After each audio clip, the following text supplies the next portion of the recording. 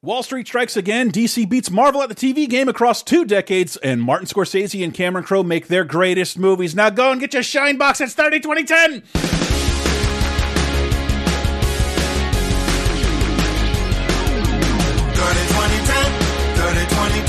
3 decades, every show, sometimes associated videos. 30 2010, 30 2010, surprises and excitement. Yes, we're going to the 90s and 2000s and 2010s on 30 2010. Ladies and gentlemen, welcome to 30 2010, the Laser Time Network's weekly pop culture time machine. Each week, celebrating the 30th, 20th, and 10th anniversaries of some of our favorite movies, TV shows, video games, music, and so very much more. Hi, I'm one of your hosts, Chris Antista. Who else is with me? I'm Diana Goodman, and my wigs don't come off, not even in water. And it's me, Sarah, and I need my hat. I want my money today. God, I hate her so much. I hate her so much. I won't fly without it. I won't fly without my hat. And in case that wasn't clear, I don't know that I've ever teased a show like this before. I think 2 of the greatest movies ever made are on We're going to fight about Cameron Crowe. On the docket this week. I rarely ever feel that way, and having rewatched them both, I couldn't be more excited to talk to you guys. But of course... Yeah, and they have a lot in common, but we also have a bunch of hidden gems in here, some weird things, and some TV, and it is a vast buffet this week. Yeah. And I am so excited. Yeah, we hit in the final segment, we hit one of the weirdest points of convergence of media that it's so strange, but without all that out of the way, I gotta say, right off the bat, this show is executive produced by Nick Creature and many other fine folks at patreon.com/lasertime. We got a brand new extended look at the 30 2010 games of last month with our special buddy Chris Baker and the boys from Video Game Apocalypse, and brand new sick of Star Wars, hopefully a new bonus time. There is so much bonus stuff going on over at patreon.com/lasertime. Whatever you can part with, we encourage you to give $5. If you can't, we understand. We know that. But thank you so much to people like Nick Creature for their support at patreon.com/lasertime, supporting the whole LaserTime network. Anywho, oh my God. If you don't know what 30 2010 does, sit down, open up a little portal through time, one 30 years ago, one 20 years ago, one 10 years ago, and we will be recording from September 18th through the 24th in 1990, 2000, and 2010. We'll tell you about all the cool stuff that came out around that time. All right, so with that out of the way, without further ado, let's get into 1990, September 18th to 24th, bringing you in with a little bit of news. Oh, God, I hate to be the bearer of bad news. Gas prices have hit an earth-shattering $1.38 a gallon in 1990. No! Gasp. But my car only gets 6 miles to the gallon. And I got a car, I guess, around like gasoline being a little more worthless, and then a pandemic for the first time in like 15 years. So like, gas is still pretty fucking cheap compared to everything else. Everything else has tripled in price, and gas hasn't. And I just had a note I deleted from there. I'm like, maybe that war for oil was worth it. This gas is still pretty fucking cheap. Yeah, sure. Gas is still pretty goddamn cheap. Even the gas and the minimum wage. Hey, I drive an old hybrid. I'm trying to lessen my reliance on fossil fuels. Leave me alone. At Diana, she'll apologize for me. Come on, I drive a 20-year-old car, man. I think you get a new one. Mine's 10 years old, so I feel pretty good about that. Hey, and I'm at the year, and I'm in California, so they have to smog it every single year. Oh, no. And about half the time, they test it again because they don't believe the numbers. Toyota Corolla for life. Run it again. Oh, my God. And the movies this week, I wish everything would get out of the way, but...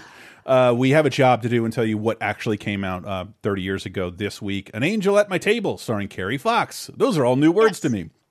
This is a wonderful movie by Jane Campion. It was the first. I just found out it was the first movie from New Zealand to show at the Venice Film Festival, and it won a whole pile of awards. It's really good. Core blinding. It's, technically a biopic, but it's about this writer and like her struggles with her family and then with mental illness. And it is gorgeous to look at, really well acted. And I actually watched it in film school and quite enjoyed it. Wow. So yeah, An Angel at My Table. Not for everyone, not for, date night party mood, but really good. Same with the next movie, The Field. I just like, we tease what we're talking about up front. Hopefully you got it.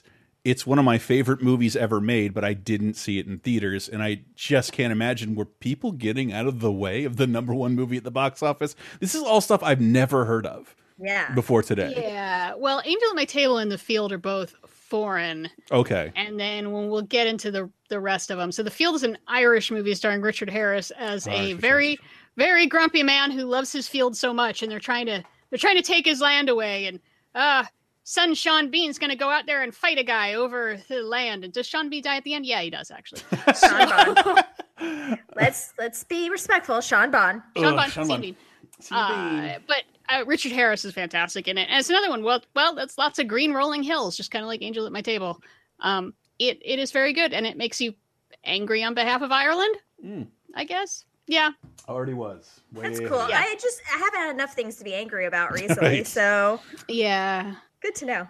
Yeah, you should also be angry at Funny About Love starring Gene Wilder. Yeah. I feel like we're all like one step away for applying for refugee status in Ireland, so I'm not going to shit on them. Yeah. Oh, God. I know. I'm being extra nice to my Canadian relatives right now. Yeah, Funny About Love. Woof, this get panned. And it's directed by Leonard Nimoy, who is coming off of 3 Men and a Baby. Yeah, wow. Big hit. But it's about Gene Wilder and Christine Luddy are a couple, and she's got the baby fever, and he's so scared about it. And then he goes off and has an affair with Mary Stuart Masterson. And yuck. Oh, it's got something. I think it has a 0% on Rotten Tomatoes. Oh no. I think it's one of those things that, I mean, I wasn't around to like appreciate Gene Wilder while he was working a lot, but like Mel Brooks, Willy Wonka, I got almost no time for anything. And Richard Pryor, and anything that does involve those three people, I'm not watching it. It's usually terrible. Sorry, Gene Wilder. This is true. And then Don't Tell Her It's Me, a.k.a. The Boyfriend School, starring You Had Me. It's starring Steve Guttenberg, Jamie Gertz, Shelley Long, and Kyle MacLachlan. We do have a little clip of that one. Oh, my. I can make Emily fall in love with you. Because with a little help, making love is like building a barbecue fire. a little sweat, What we're gonna need is instant devastation. and a lot of hair, Yes! you can win the girl you love over. If you're Lobo, If I still use Twitter, that would be my new profile pic. He is Steve Guttenberg. The Goot is full Lorenzo Lamas. Oh my God, Mahoney. Oh, he is fully mulleted out, and he is doing a bad Kiwi accent and going by Lobo. Oh no! So this was on How Did This Get Made a month or two ago, like very recently, and they were going off about what the living. This is the weirdest movie ever. So Steve Guttenberg is like a nice guy who's just beaten like Hodgkins, and his sister Shelley Long, who's a romance novelist, and so she remakes him so he can get with Jamie Gertz, the girl he has a crush on, and she does this by turning him into the most mulleted guy in the world, named Lobo. Yuck! Oh my God! Don't tell her. I highly it's recommend listening to the How Did This Get Made. I'm not watching the movie. So funny.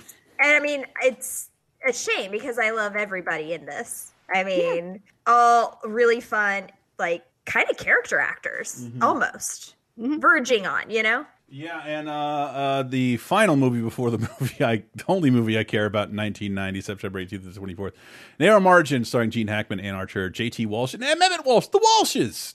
Finally! Can you believe M. Emmett outlived J.T.? That wouldn't have seemed possible.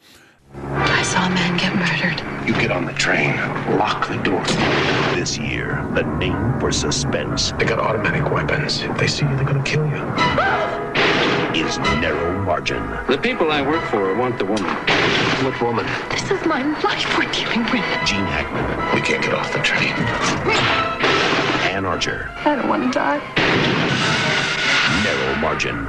Starts Friday, September 21st. Thanks. The theater. Cincinnati YouTuber. Narrow Margin. Okay, I was not paying attention. It's okay. I mean, it's a thriller. It's a remake of a movie from the 30s. You know, it's they got to play cat and mouse with bad guys on a train.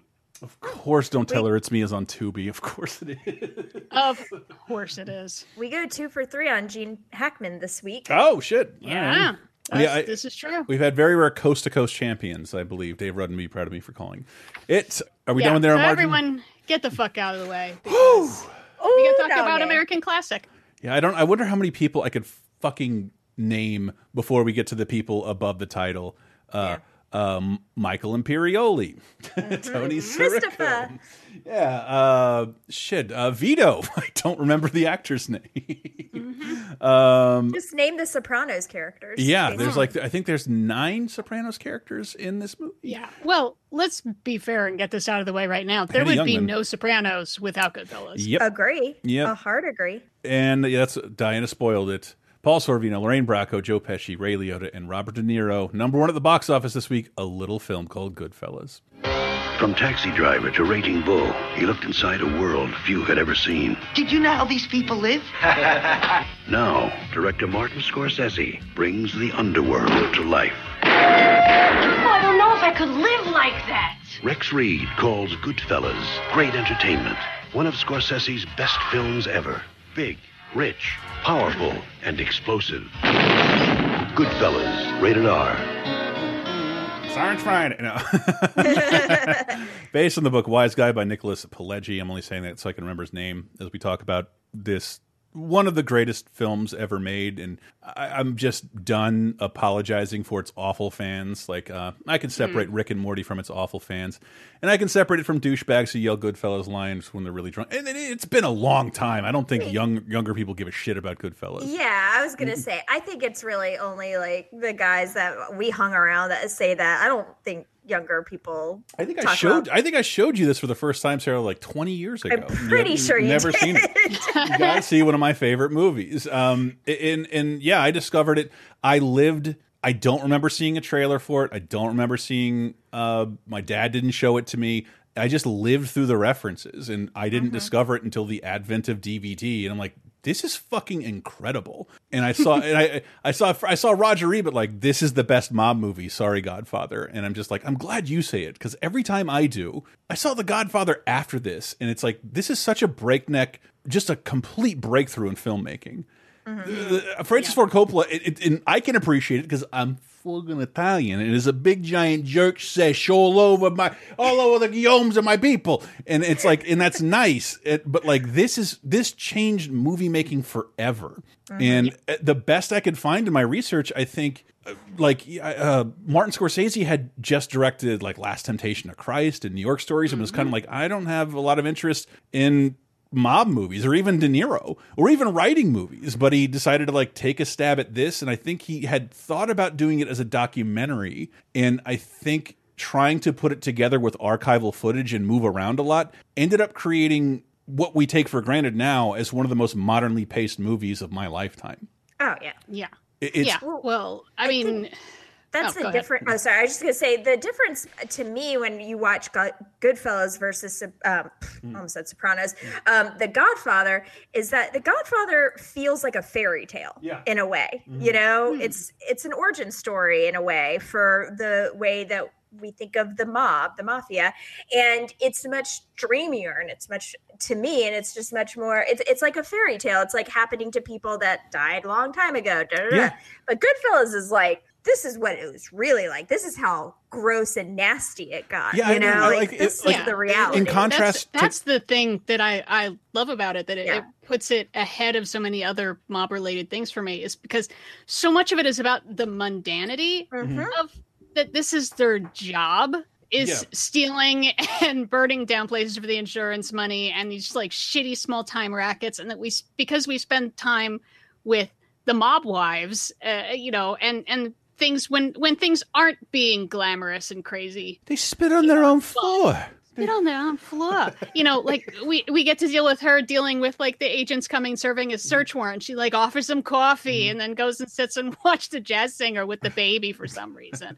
You know, it's about how all these little mundane day-to-day life things without ever getting boring. Yeah, in contrast to Godfather and maybe even The Sopranos, they sit around and talk about, you don't talk to a person like all these repercussions, whereas like part of why the movie is pretty nerve-wracking is that at no point does anybody examine any consequences of anything that they're doing. They're living at the speed of light and don't give a shit about they had assumed they'll never be caught. And that's like the only consequence is, all right, well, you have to dig the hole this time. Yes.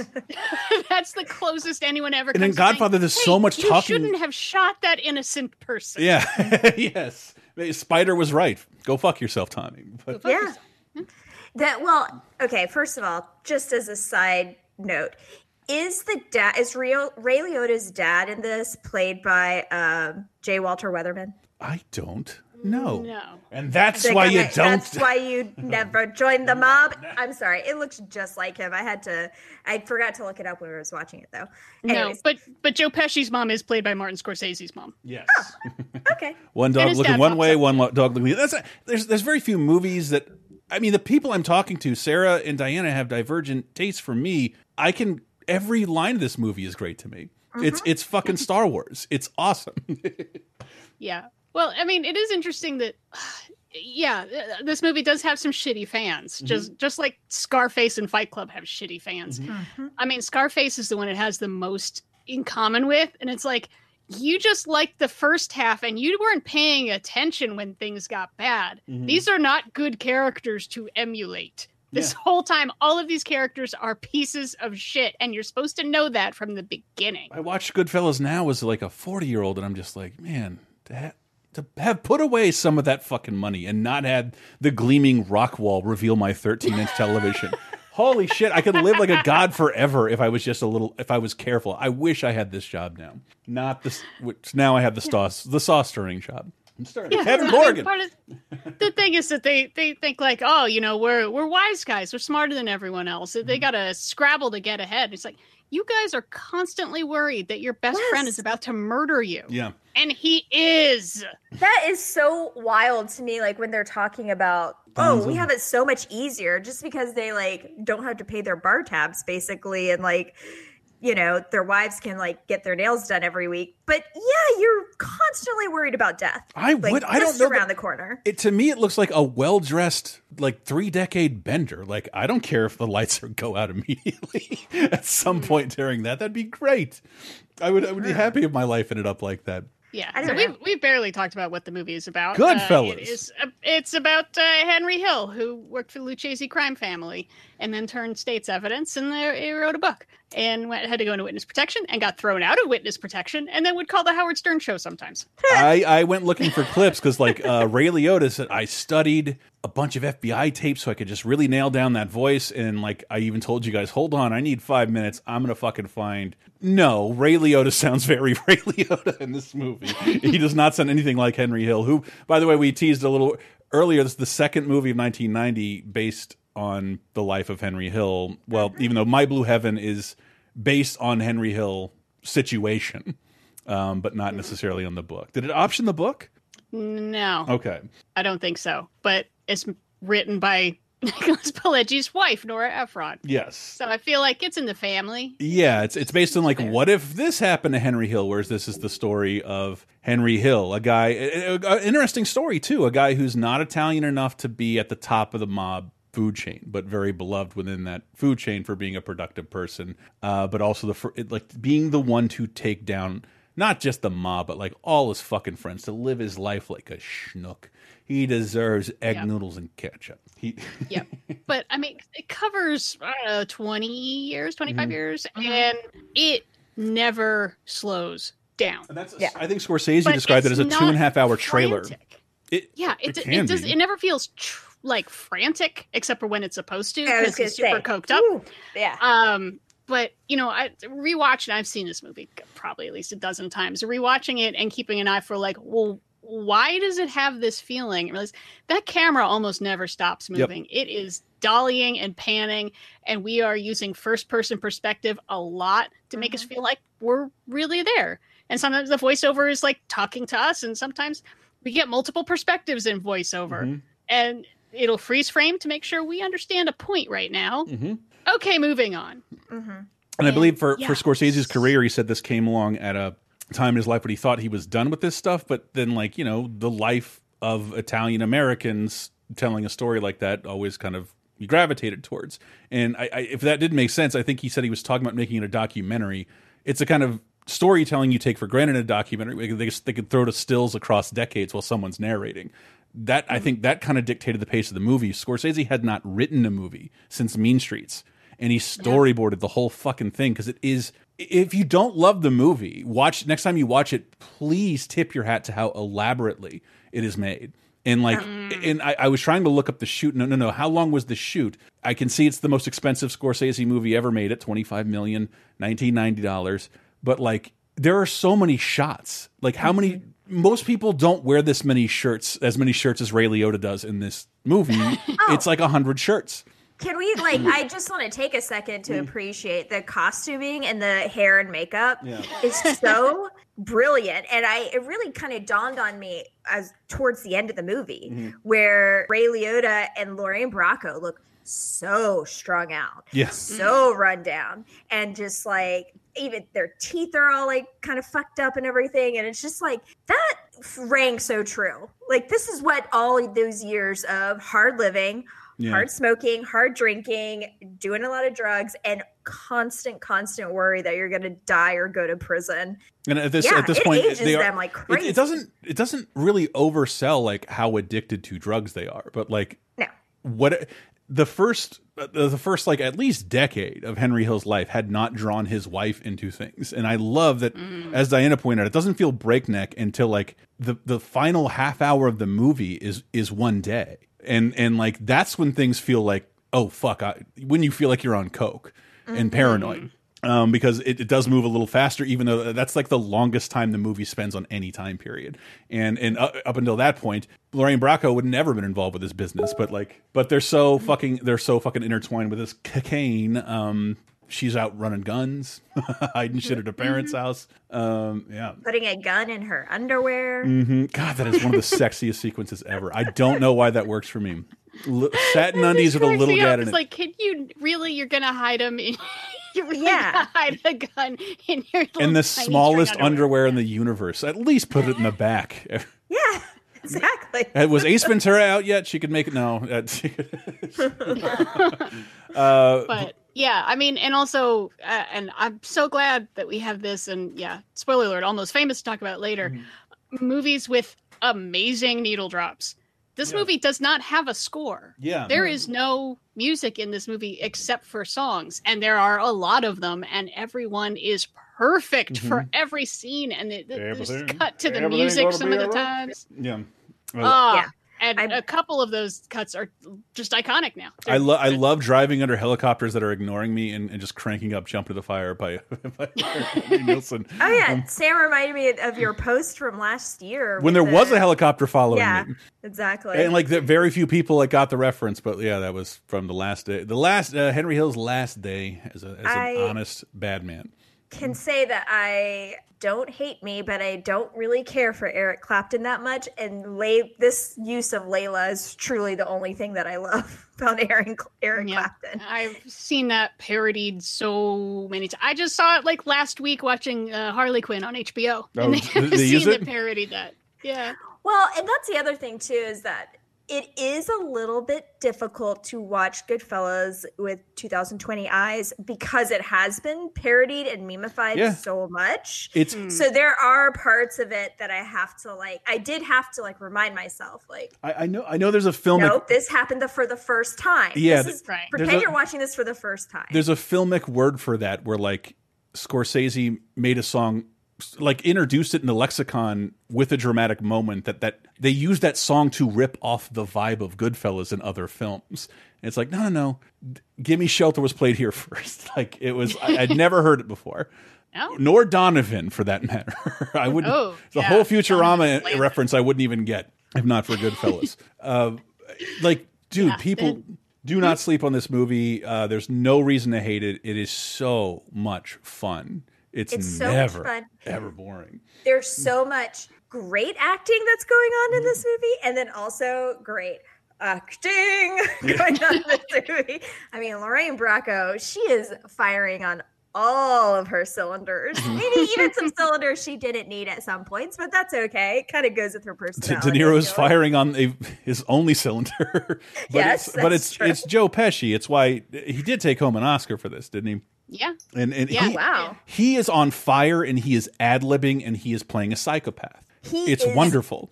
a terrifying character. Yes. Truly terrifying. Cannot be reasoned with, completely makes arbitrary decisions.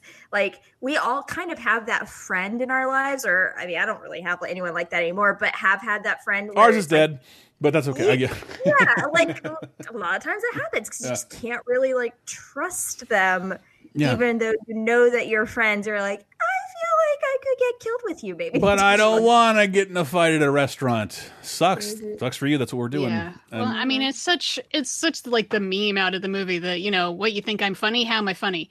That's pretty much his first real scene, Joe Pesci. And it's not funny. It's scary. You realize, you know, it turns out in the end, he's just breaking his balls. But it's like, he's just No. He's a big boy. He can speak for himself. What do you mean? What do you mean? Yeah, someone is giving him, his friend is giving him a compliment because he told a funny story, and he's about him getting the shit kicked out of him by cops, by the way. Yes.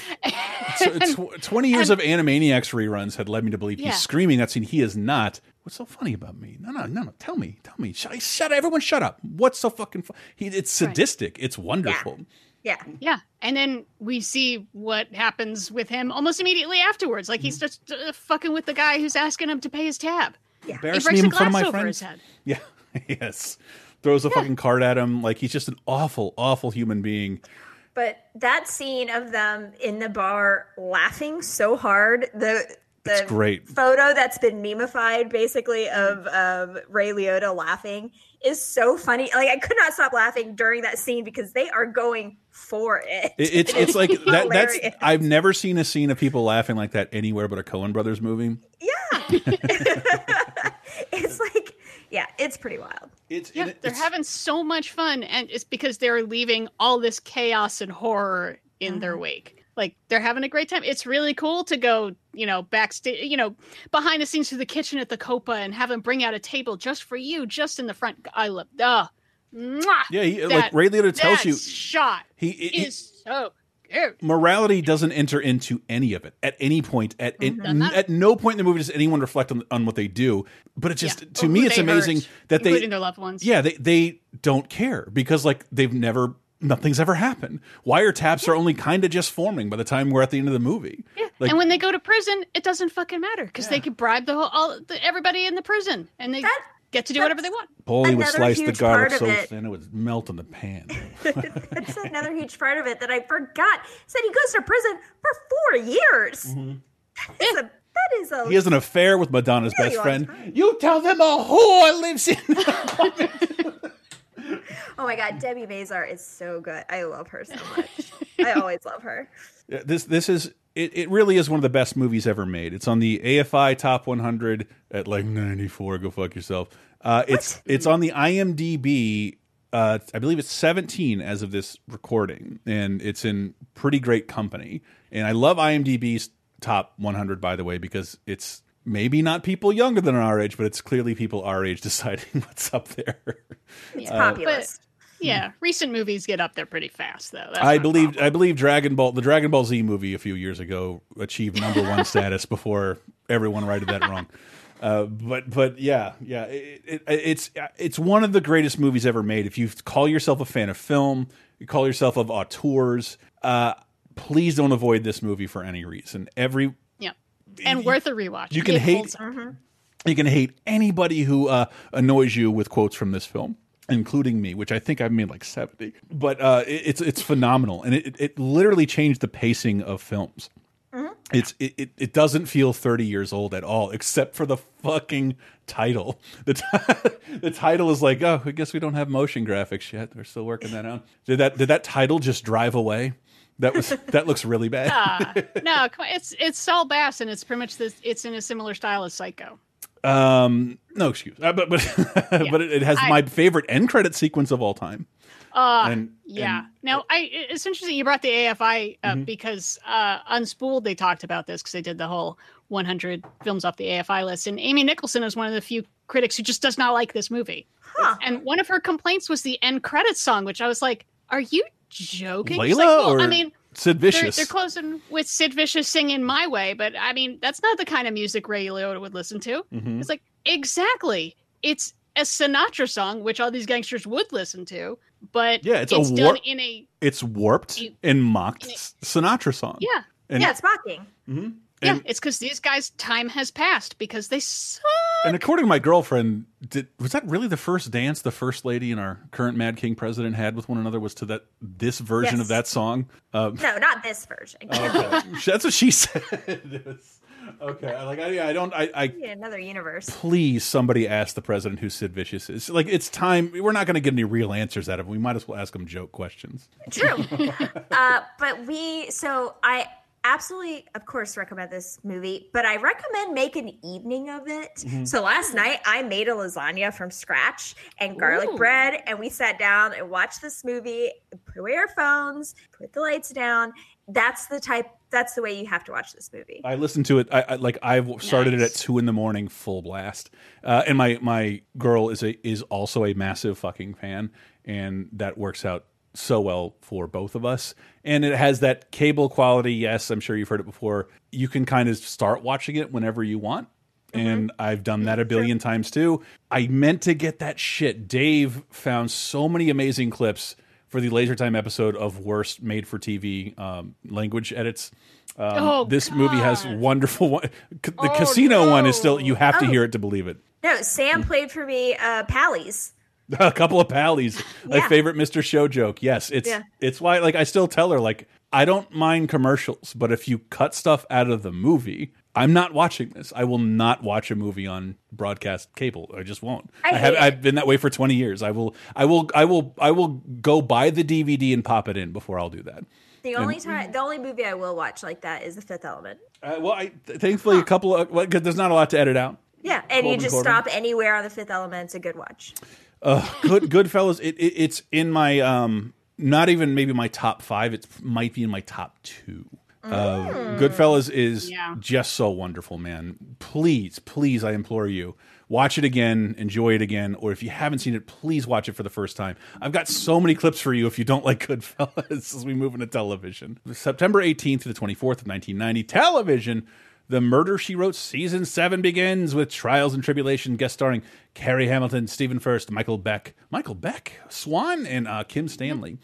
And I throw that in there because I just go through the Murder, She Wrote to find who's got the best guest stars, and this is pretty stacked. Carrie Hamilton is Carol Burnett's daughter, or was before she passed away. Stephen Furst was Flounder in Animal House, Michael Beck from Xanadu and the Warriors, and Kim Stanley, who, okay, you don't know that name, but she is the subject of one of the most famous movie quotes of all time.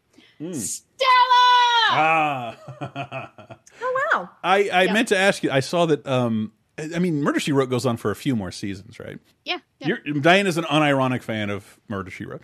Absolutely. But why would anyone be an ironic fan of Murder, She Wrote? I feel like maybe you would start. I mean, she made me watch it. She made me it. watch an episode with like an ARP magazine and an empty pill bottle in my hand with weird glasses on. When I went over to her house for her 40th. It was my birthday party. I know, had an old people party, and we all watched Murder, She Wrote. And that was the most I've watched Murder, She Wrote, and it was splendid. But definitely a theme party, and not an every weekend occurrence. I meant to ask you this. I made a Jell-O mold. I got a plastic cover for my couch. Come on. I was reading that like Angela Lansbury wanted a little bit of a break from it's like 24 episodes a year of this show that like kind of has a lot of locations. And she's old. Well, but I think she took it this season. Were there episodes of Murder, She Wrote without Jessica Fletcher? There are some. That's okay. I thought there was. I just couldn't. I meant to pinpoint that earlier in the season because I think this is where that starts. For all you Murder, She Wrote fans out there, Fletcher heads. Fletcher heads, way better. Well, we're going to be giving Law and Order, at least this first season, the Murder, She Wrote treatment because it's going to be full of people that are noteworthy doing guest star roles, including this one, the second episode of Law and Order, right? Yeah. We talked about it last week. Second one that aired. Time means nothing. It's a flat circle. Subterranean Homeboy Blues. Terrible title, but it basically stars Cynthia Nixon, who's basically playing a female Bernie Getz. A British politician's sex fame? Yes, exactly. Yeah, she shoots people. She jokers some people. Shooting 2 men on the subway, 2 black men that she says were threatening her. And it's a little bit of like, were they threatening you? I don't know. I'm tired of pretending it's not. I know that's Samantha, but I mean, Law and Order, like the first season, they're like, okay, we got to get our Bernie Getz out of the way, right? I did want to say, I think our friends Brett and Carolyn created a drinking game for Murder, She Wrote. Like, just throw in an episode if you want to get real hammered and drink anytime someone says, listen, lady. And like,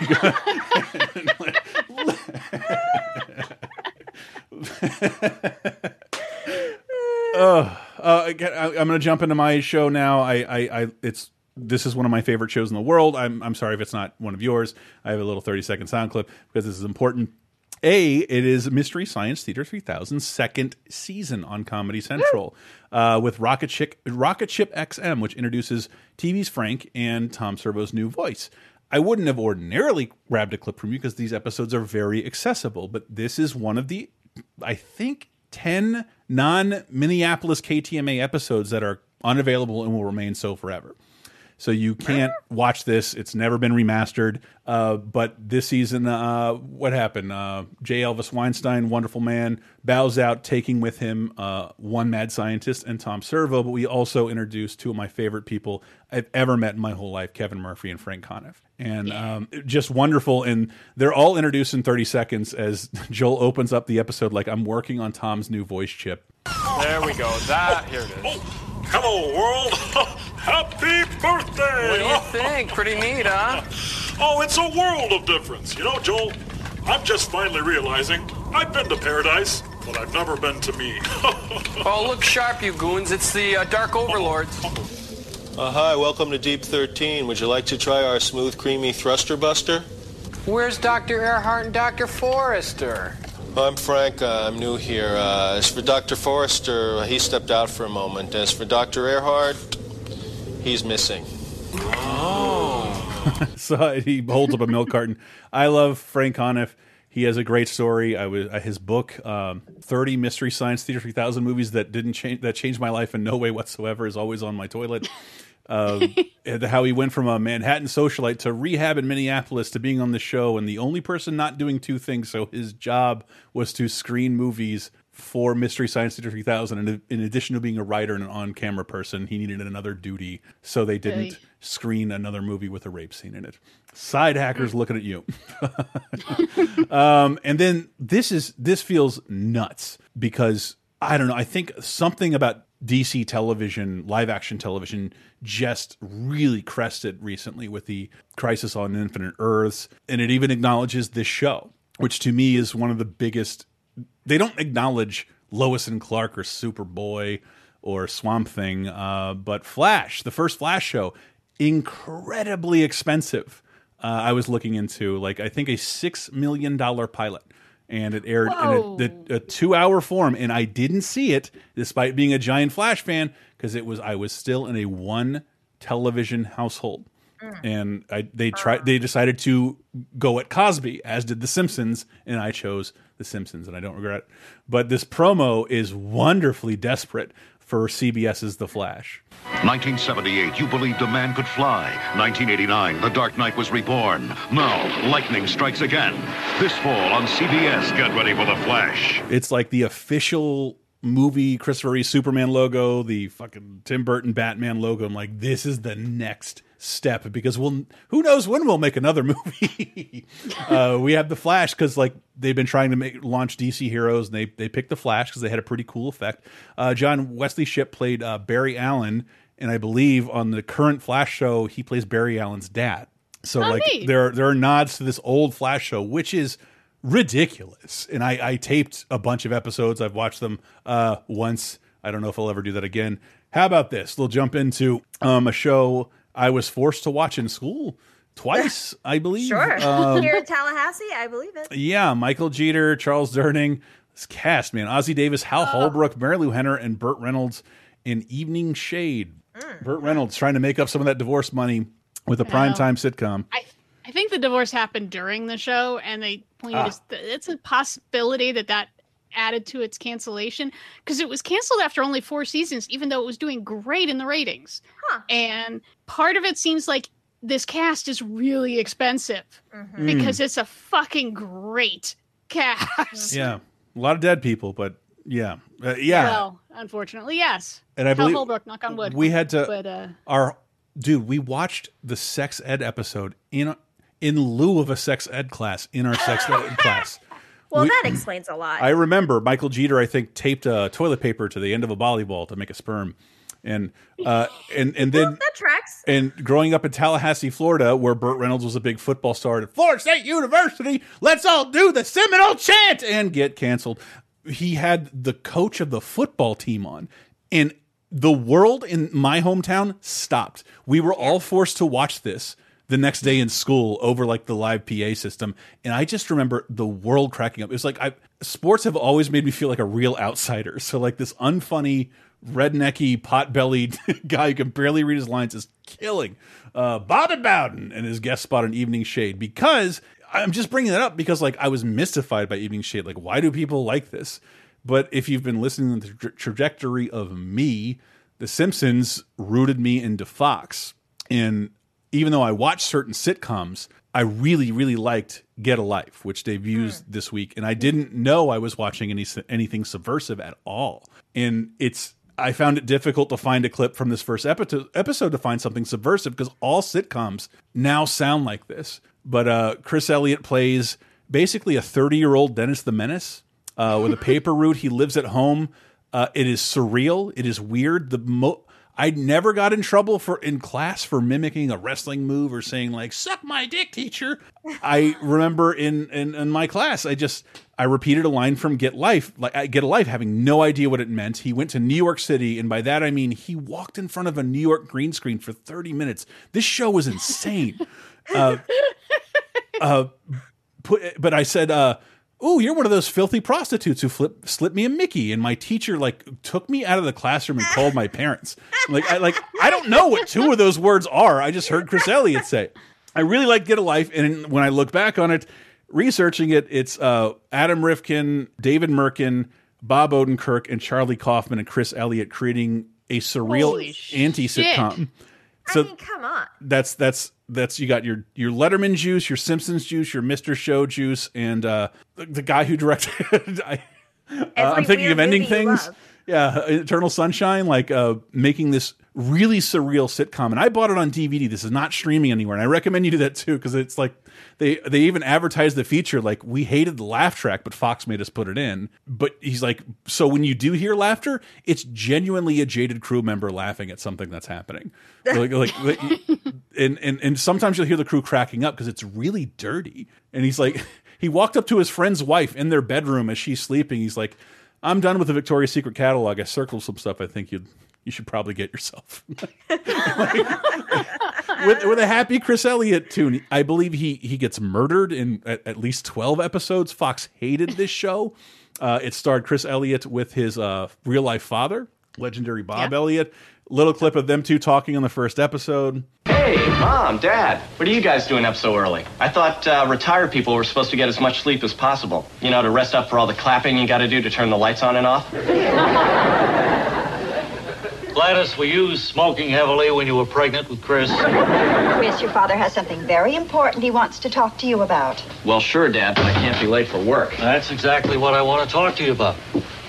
You know, son, a couple of years ago, when you moved out of the house into the garage, that was a step in the right direction. Now your mother and I feel like maybe you're in a rut. We don't think you're really happy, and we don't want to see you turn into some kind of lost soul. Well, gosh, Ma, you make it sound like I'm going to start sending flowers to Jodie Foster or something. It's like some birth defect and serial killer jokes like hidden in a If you're not looking closely, this is airing up against Full House and Family Matters. Like, the subject matter is really weird, and Chris Elliott's a really weird looking guy. His hair is long, but he is definitely bald. It's a very odd sitcom lead. Confounding.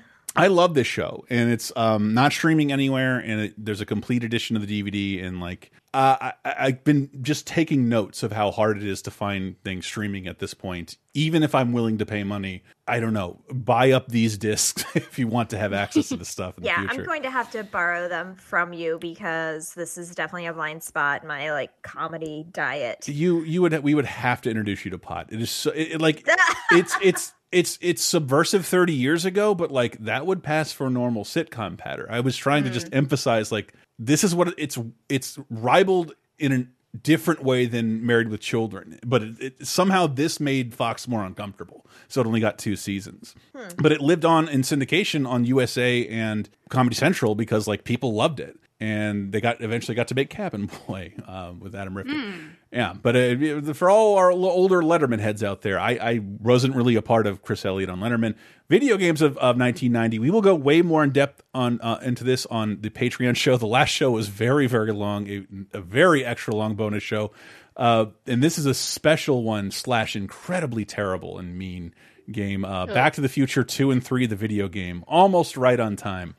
LJN with another terrible representation of one of the greatest trilogies of all time, cramming them into one game instead of spreading them across 2. Music of 1990 to take us out. Release Me by Wilson Phillips is #1. We got new releases by Flaming Lips with In a Priest-Driven Ambulance, Romantic by Human League, Cause of Death by Obituary, Lawn Boy by Fish, Nomad Indian Saints by Indigo Girls, The Razor's Edge by AC/DC, and Some People's Lives by Bette Midler, which includes From a Distance. From a Distance. I sing that song to my dog Biscuit every day, and I dare you to guess what word I changed. From a biscuit.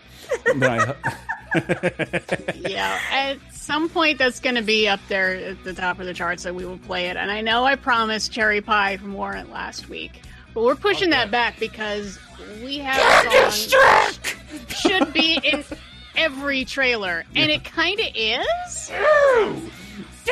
Like, I hate fucking AC/DC. Thunderstruck. Like, AC/DC does one thing, and it does it well. Thunderstruck! I hate it. I hate it. Yeah, have a riff and have a guy shriek behind it. Done. Ugh, terrible. And then do it till you're dead. Let's go out with AC/DC Thunderstruck, but stay right there, people. Another one of my favorite movies of all time is coming up. Could I come again, please? Yeah, there is once a kind. You've been thunderstruck. Thunderstruck. Yeah, thunderstruck. Do you like Video Game Apocalypse in 30-2010? Well, the LaserTime Patreon has figured out a way to combine the two. Over at patreon.com/LaserTime, we've taken a month's worth of 30-2010's games from 30, 20, and 10 years ago and grabbed the hosts, Michael Raparez and Matthew Allen, from Video Game Apocalypse. And with our combined 3 decades plus in the games industry, we found a great way to take a deep dive into the biggest gaming anniversaries of the month. Here's a recent sample. And Total Recall for NES is out. Pretty notorious for being one of the worst games from one of the best movies of that era. Total Recall This might be one of the worst games I've ever played, honestly. I think the best part about this game is the back of box copy. Have you guys read this? No. Okay, get ready for lots of parentheticals. You are Quaid, aren't you? You have a good job. Your life as you know it no longer exists, and a lovely wife. She's on their side. You're about to take a dream vacation to Mars. They're trying to kill you. It should be fun. Deadly secrets are being unlocked by your mind implant. And relaxing. Only you can activate the oxygen reactor and prevent an interplanetary catastrophe. Quaid, pre-order Quaid. Yeah. Oh, I just want to say also another thing about the first level of this game that jumped out.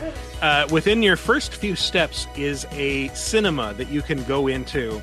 And in this cinema, you see the credits for Total Recall the game, which I cannot believe you people wanted to put your names on this, much less that you put them so close to the beginning. So, in addition to weekly bonus shows, over 100 movie commentaries, exclusive specials, you can get the 30-2010 Video Games Edition, celebrating a month of important gaming milestones every single month at patreon.com/LaserTime in exchange for just $5. And you'll support all of the LaserTime shows, including Video Game Apocalypse, right, guys? Yeah!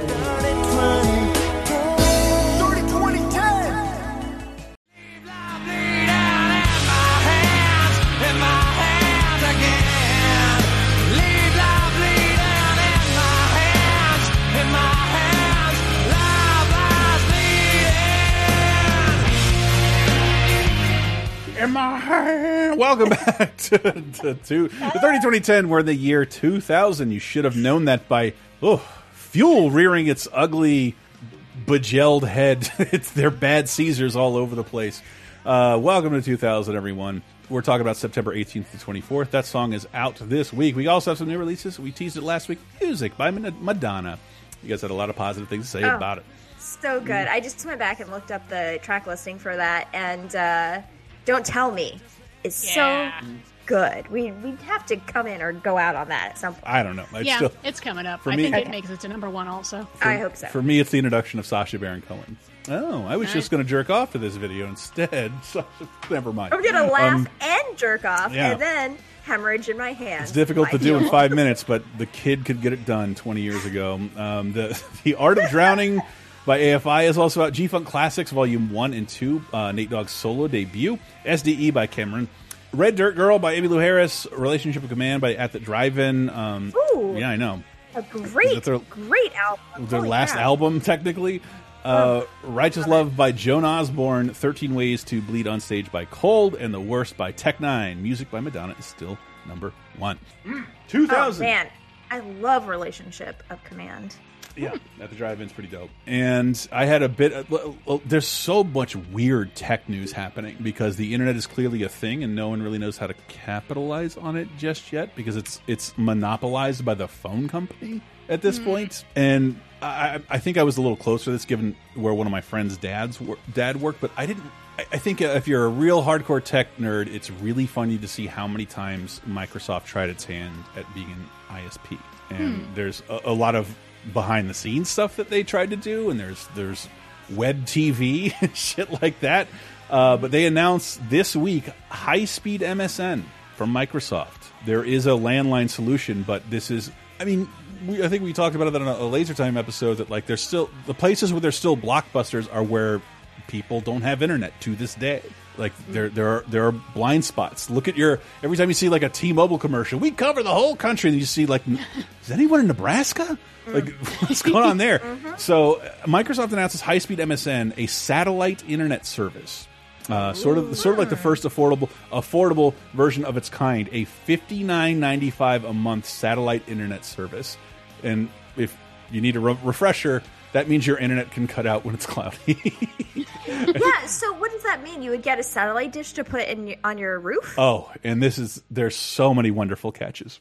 Yes, it requires another $200 satellite. But if you are very rural, and at this point, like we're still friends with Melendez, who you may have heard of on some of our other shows, because he was the first one to get DSL, and everyone was on a waiting list and couldn't get it for a year. So we brought all our computers over to his house to use high-speed internet for the first time. And it's still in its infancy. So now everybody can get it just by buying this one device, paying for the service. But there's a very wonderful catch. When I was reading old tech blogs, old CNET and ZDNet blogs, Microsoft quietly signed an exclusive deal with Compaq Computers. So unless you have a new Compaq computer with the card to receive the satellite signal, you cannot get this service. And so people, they accepted pre-orders and people showed up and like, please tell me about a Compaq in the last 2 weeks.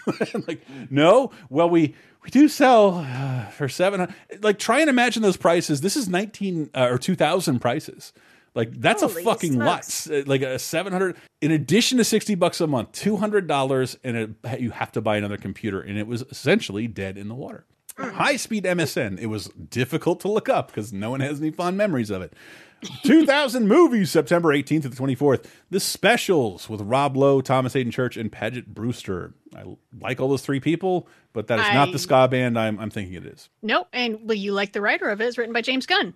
Oh, This is his first. Yes, his first superhero movie. At this point, known only as the screenwriter of Romeo and Juliet. Wow. Yeah. God, I love James Gunn. Fun fucking movie. But I'm going to go with ahead of its time on this one because it is about also ran superheroes. Yeah. And just their internal politics and relationship problems and not them doing anything special. See this. Oh my God. This is like a late night like HBO premiere or some shit like this. Yeah. It got compared to Mystery Men a lot because that was sort of the only big superhero team movie there was until X-Men. So a lot of the stuff written about it was like, so it's like X-Men on their day off. That was boring.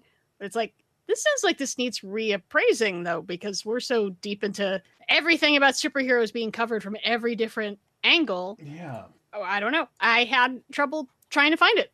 And there was just so much other stuff we had to cover. It came straight to DVD, and I think I didn't see it until it popped up on Netflix, where it looked like an old straight to video X-Men parody, which it may or may not be. But I do see that it made $13,000 at the box office, which is nothing to sneeze at.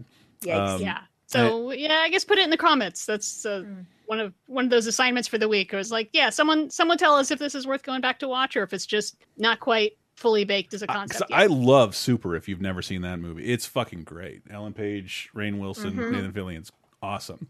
Right before James Gunn got swooped up by the major studios. Under Suspicion is out this week with Morgan Freeman, Gene Hackman, and Thomas Jane. Is this a hospital movie? No, it's not.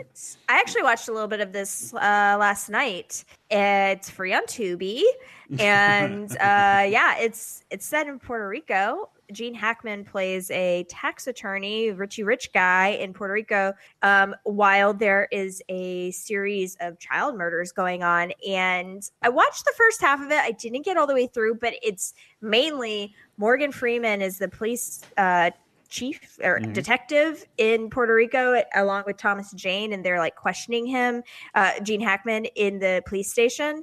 And it like relies on like flashbacks, and his story keeps changing because he discovers one of the bodies of the girls. And from what I saw, it looked pretty great, honestly. Like the acting, of course, is fantastic, but it's definitely one of those movies that feels like it was a play, because it's just like three people in a room like talking. And the flashbacks are like generally, nonverbal, just showing what he was doing that day, when he found the body and stuff. But yeah, I found it very intriguing. Like to finish it probably. Yeah, the reviews were sort of middling, and it didn't get that much attention. I just like the turnabout of Morgan Freeman as the cop and Gene Hackman as the suspect, and I hope they string him up on the jail bars and gives him a whooping. Can you imagine it's payback for Unforgiven, bitch. A more cantankerous suspect in the universe? I'm not talking to any of you. Oh, he's cantankerous as F, and also a very interesting hairpiece. Oh goodness, it doesn't come off. Yeah, not even in water. Because Gene Hackman's hair for the last 30 years at this point had looked like a blonde version of Bill Burr's character in F is for Family. It was wow, that's extremely specific. It was. It's why it didn't work. But also out this week is Woman on Top with Penelope Cruz, Murillo Benicio, Harold Perrineau, and Mark Fierstein. Woman on Top. When Isabella got burned by love, it was time to move out and move on. Come on, lady, what planet you from? Brazil? What I have is not love, it's a curse. You gotta learn to be on your own. So instead of getting mad, she's getting famous. Ooh, I saw this. This movie is a fucking delight. Okay. It's weird. A lot of times it's cliched, but it's also sometimes really weird in a good way. Yeah. It is largely filmed in San Francisco, and I met a couple production assistants on it because they were filming there, or they just wrapped up filming when I was working at the film commission there, and the PAs are very nice people. And they're like, it's got Penelope Cruz in it, the Spanish actress. And I was like, I've seen Almodovar movies. I love her. Yeah, I thought this was an Almodovar movie, but I thought it was too when I first jumped into it, and then I realized it's very much not. This, we bought a too expensive cable package in our first month or two. We were in our dorm room, and I was just watching everything, and I remember watching that. Sorry. Yeah. It's so fun though. Like this is definitely a hidden gem for me. It's a food movie, which I absolutely love. And so, Penelope Cruz plays a woman who is jilted by her lover, her husband, and so moves to San Francisco and is looking for a job as a chef, and ends up meeting Mark Fierstein, and she charms him, and she ends up getting her own cooking show on basically local TV. And Harold Perrineau plays her roommate in drag, maybe trans, but I'm pretty sure drag. I don't know. I feel kind of, I kind of felt like he's playing a trans woman because I don't remember him not being dressed as a woman. True. Well, except for the very first time we see him, but also, or her. I don't know. All I know is RuPaul They're read multiple times for that role and didn't get it. Yeah. And that's a little bit shocking. But I like Harold Perrineau. I do too, and he does a great job with this role. And I absolutely, there's a reveal at the end that is just a fucking true delight.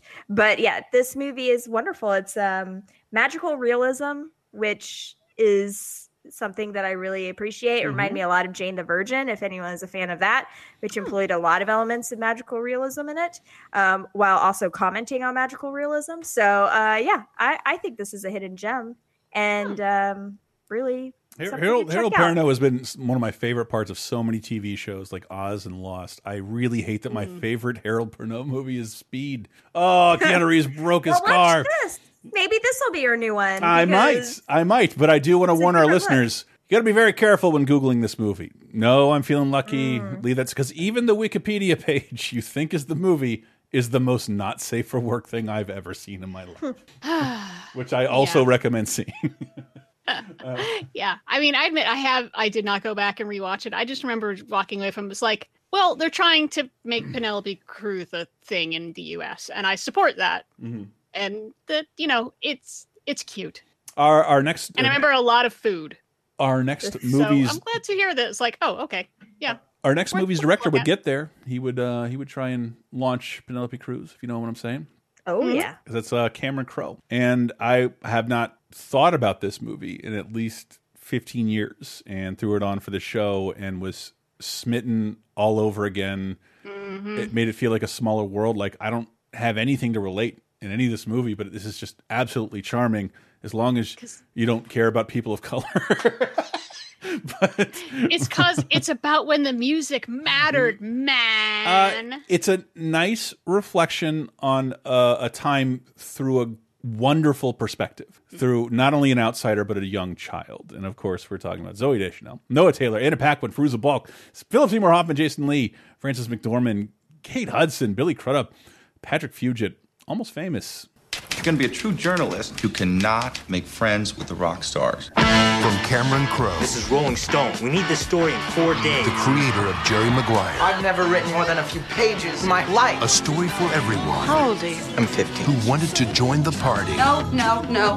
Yes. And one guy. Do you want to come? Oh. Who did. Your mom called! Rock stars had kidnapped my son. You're one of us. Almost Famous.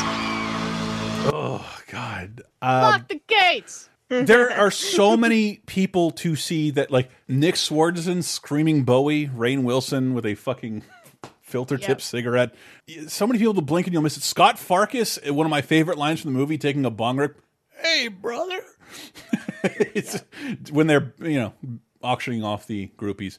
But this movie. Oh wait, what's his name? That was like I was like, wait, is that so and so? And he's just a Jimmy baby. Fallon. I mean, besides, Jimmy Fallon, Peter Frampton, Mitch Hedberg, Eric Stonestreet pops up. Yep. Jay Baruchel. Jay Baruchel looks 10.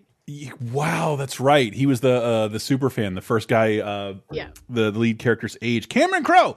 We should talk about Cameron Crowe as a. I don't know that it ever got better than this for him, but like I think the more he goes semi-autobiographical, the better. Sarah, I know you're a big fan of Jerry Maguire. Did Cameron Crowe have any relation to that world? Did he cover them journalistically? Because like even Fast Times at Ridgemont High, didn't he cover that like as a journalism project? I don't know. Yeah, I believe so. And Almost Famous is the almost true story about his growing up as an aspiring nerd and writer. In a world without internet, he is a massive music fan and making connections and ends up getting like legit music journalism assignments, but people are paying him over the phone, like literally over the phone because there's no internet, and don't know his age. So he is a 15, 16-year-old kid embedded and recognized amongst these 1973. Did they give a date? Like mid-70s rock bands. It's a fascinating time to look back on, and it's also a fascinating perspective to see it from. A kid who couldn't fully embrace the decadence of the scene he's covering, and he's at a remove from it too, because like the first time around, I feel like this movie's a little overlong. It feels a little padded with the stuff with his mom, played by Frances McDormand, even though I love everything she does. And then I realized, well, that's part of the thing is that he doesn't grow up with rock and roll. It is sort of dropped on him suddenly because his mom is convinced that he can't listen to Simon and Garfunkel because they're obviously on drugs. On the pot. And they're on the pot. Look at them. And it's the least. It's only when his sister, played by Zooey Deschanel, storms out of the house and leaves him her record collection that he can like start secretly getting into it. And it's just sort of plunked onto him at like age 11, 12. Yeah, I still think that's like a testament to the movie. It is the most wasted I've ever seen Frances McDormand. But like the fact that she's in here makes it even better because she's fucking awesome and she has an arc too. And it's this movie is astounding. Like I'm getting goosebumps just talking about it because like I didn't think I cared about it anymore. I didn't, but like I loved it. I couldn't stop like writing notes about it. And yeah, I had a great time with this movie. There's not even a lot for me to connect to, man. I'm not a huge fan of this music scene. I'm just a fan of being. I'm a fan. Like that's why we do these shows. Like we're fans, and being that embedded and that passionate about something is something everyone discourages in you at this age. But because the theme being uncool in this movie, it's one of my favorite scenes in the whole world. Philip Seymour Hoffman like describing as Lester Bangs, R.I.P. Lester Bangs, legendary journalist. If you haven't done it, and read about him, or Jim DeRogatis, another rock journalist, wrote a biography of Lester Bangs, who was cantankerous is like the perfect word for him. He was a rock journalist who also just kind of hated everything, but not as like, I'm better than this. He was like, no, I want you to do better, damn it, because rock will save the world. Yeah, and it's an internet. We all think like I worked on the internet, and I thought that too. Like I was there in the early 2000s, thinking the internet would save the world, make everyone's lives better. I feel very silly now, and like, but I don't know, man. Like there's something about this that like hits a really weird spot for me, and it's not just for women so bored they take your virginity. Yes, everyone wishes that would happen, and, but. Yeah, like it's there's scenes of decadence and silliness and just heart all the way around, and no bad guys, like no bad guys whatsoever. And Jimmy Fallon's a bad guy. I don't know. I think he was, but in terms of like depending on what you believe. So Cameron Crowe, the writer director of this film, this was his life. He was a young, I think, 15, 16-year-old reporter for Rolling Stone, among many other magazines, and was embedded with these bands. And I'm trying, like I did as much searching as I care to do on who these people actually were. I couldn't believe Peter Frampton wrote the music to this movie to make it authentic. No, or some of it. Nancy Wilson, who was Cameron Crowe's wife at the time, Nancy Wilson of Heart. There's just a couple snippets of actual score, but again, like Goodfellas, we have something mostly needle drops, and Cameron Crowe's musical taste is perfection. Yeah, and as always, so many great songs in here. They had to show it to Led Zeppelin, and Led Zeppelin's like, this is awesome, and we're also the Beatles. You can use all of our music. But like it's such a beautiful film, and like the only eye I cast towards it is like there are no people of color in this movie at all of any kind. So I feel like Antista, you and I just held hands by a fountain that got struck by lightning and said, "I wish I was you," because I feel very cynically like this movie is. Ugh. I just feel like I feel like we've switched roles. I'm usually the one that's talking about how like sweet and wonderful things are, and you're the one that's usually cynically shitting on my favorite thing. Well, there's a billion elements. There's an aspiring journalist, but like he's also following an up and coming band that's falling apart at the seams before they happen. And I even going into the movie, I knew too much about it. I knew who this person was supposed to be. Russell is supposed to be Glenn Frey from the Eagles. But the band, Glenn Frey, and but a mix of Greg Allman from the Allman Brothers. I don't think Greg Allman had like, I'm too good for this band, I'm going to leave it, like your brothers. But the Eagles had bitter breakups. But he covered like Cameron Crowe covered so many bands, like it all seems plausible because like almost all these stories are real. They are real things that had happened, and you're following an up and coming band through the lens of this little kid journalist. It's a pretty brilliant layer to wrap nostalgia in, because I think there's a billion things. It opens up the demographics of the movie. You're not following this. It's not fucking Bohemian Rhapsody. You're not following the story of a real band. You're following the story of a scene. And you're also seeing it through the eyes of the biggest fan who's too young to be there. And you're also seeing it through the Band-Aids, which was based on a real thing, like a cadre of women who would travel with all these musicians and sometimes fuck them and sometimes just like, you need a lemonade, like that kind of shit. Like, this is all based on real stuff. That's one thing that kind of disappointed me looking into more of the background is like, okay, they're not groupies, they're Band-Aids. They are such big fans. They just want to be near the music and the people that create the music and help them to do that.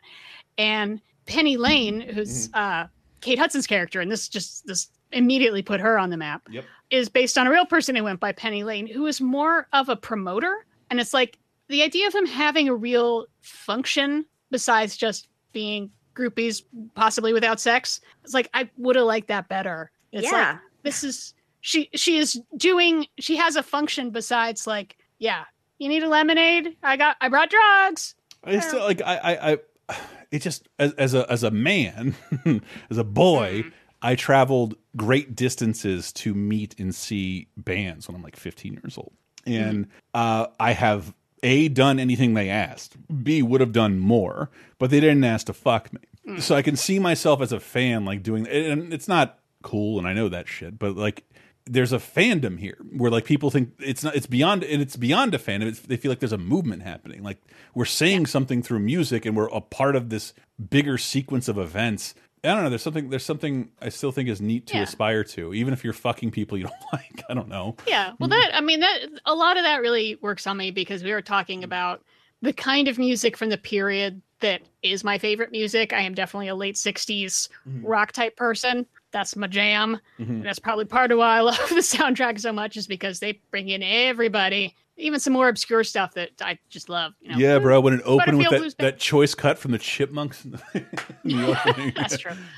But, so I love that it's about fandom and that passion and also sort of the give and take. And that like, as he starts to realize like, oh, things aren't perfect. There's a lot of problems within the group. And then, Jimmy Fallon comes in basically as Satan to be like, hey, you could have more money, more fans, more power, but you have to be less nice to each other. But there are already all these problems, so they're going to drive them apart even more. And it's like, that's the kind of thing we've seen in every music. See, I didn't see his entrance there as like, not all of this lasts forever. And Stillwater's status is given just like, you are a middle act. And you have a popular song, no one's going to fill an arena to see you. You need to capitalize on this moment right now. And that's what you capitalize on this right now. And it may not happen again. And it did. And like for a lot of the bands that this is based on, it sort of didn't. Whatever the Allman Brothers were, I don't know the fucking Allman Brothers. I really don't. But Allman Brothers were, they were pretty freaking huge. Not Zeppelin, but pretty freaking huge. But yeah, there's plenty others. There's, Butterfield Blues Band. Nice. But to me, it's just an intimate portrait about caring about something so much, and even in some of that, even extending into people's 20s and 30s in the film. Like I find it joyous. Like not everyone's out to exploit everything.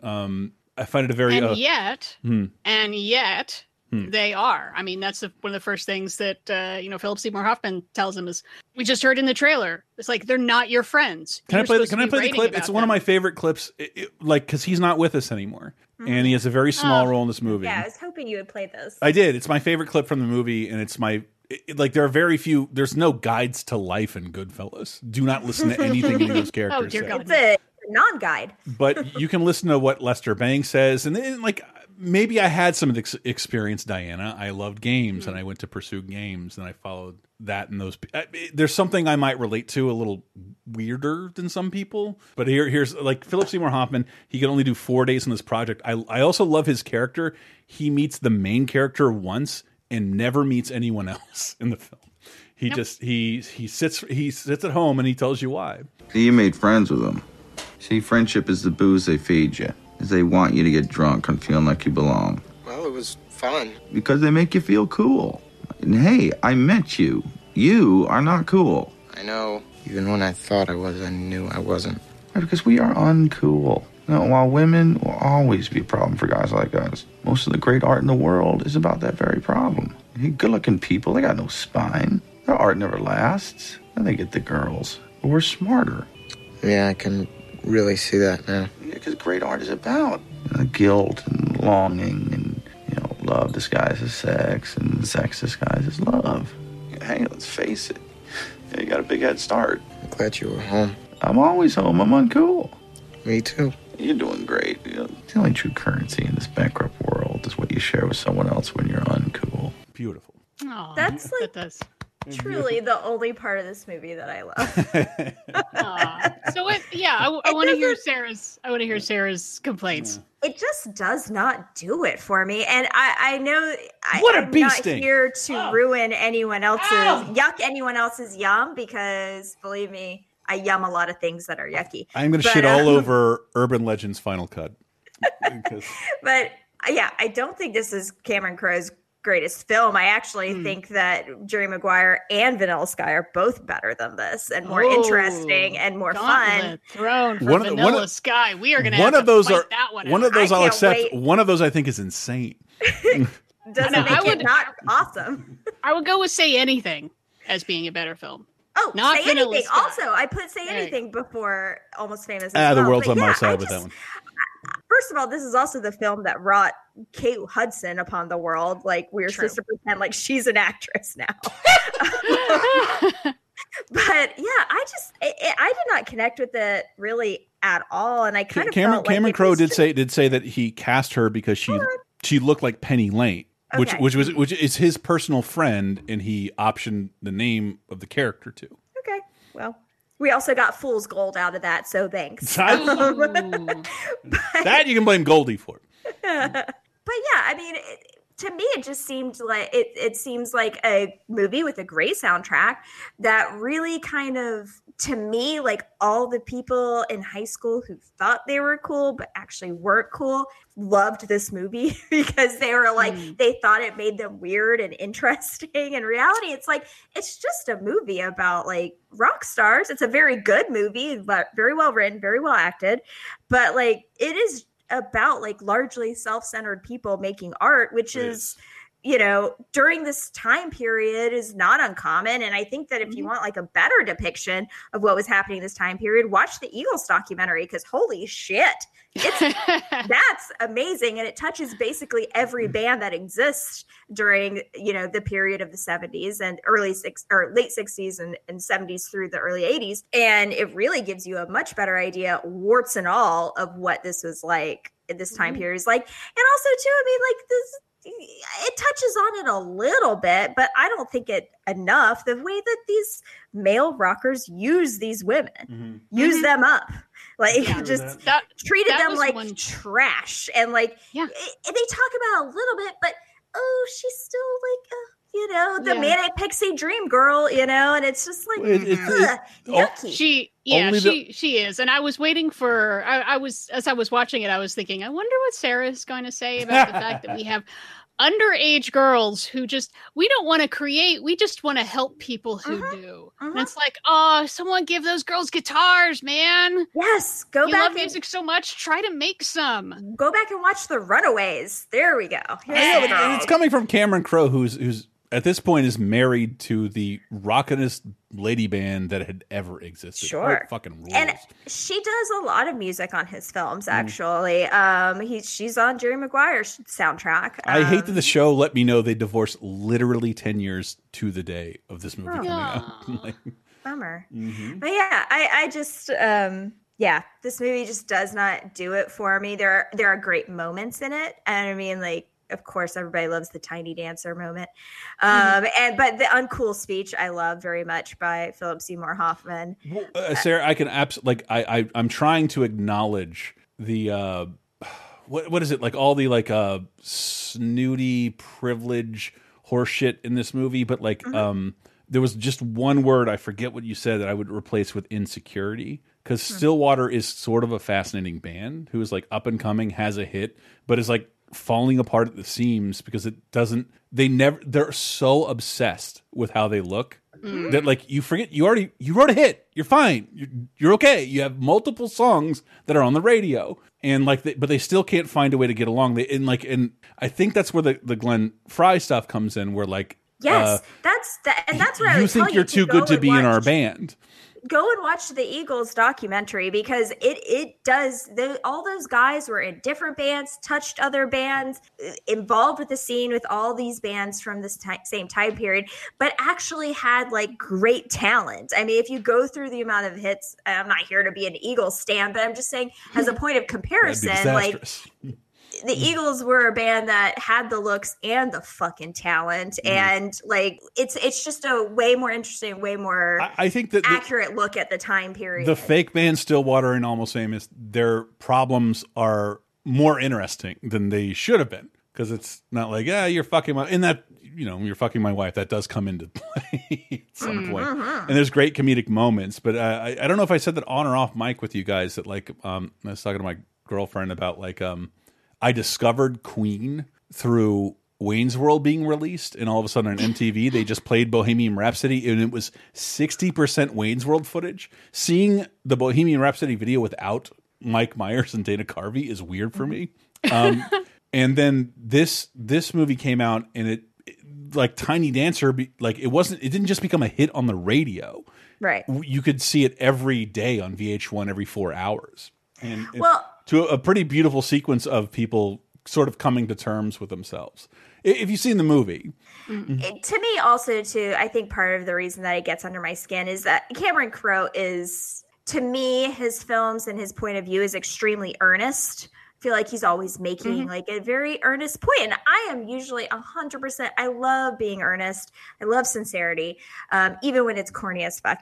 But this movie is so obviously nakedly autobiographical that it just kind of I love that gets under my skin. Like it's I love that though. Like declaring it in the movie him and his part too much, and like I don't. But the spoiler of like in some ways it doesn't though, because he's warned up front, don't befriend these guys. You're supposed to be a journalist. You're supposed to be critical, and he totally gets seduced by them, and then they totally stab him in the back. Yeah, but I mean that totally he fell for it. That plays into it all, because it's like, he just loves the music too much. I don't know. You know what I'm saying? It's just like no, but I think but there's that part of like I fell in love with Penny. He did fall in love with Penny Lane, and like I love her. I don't care.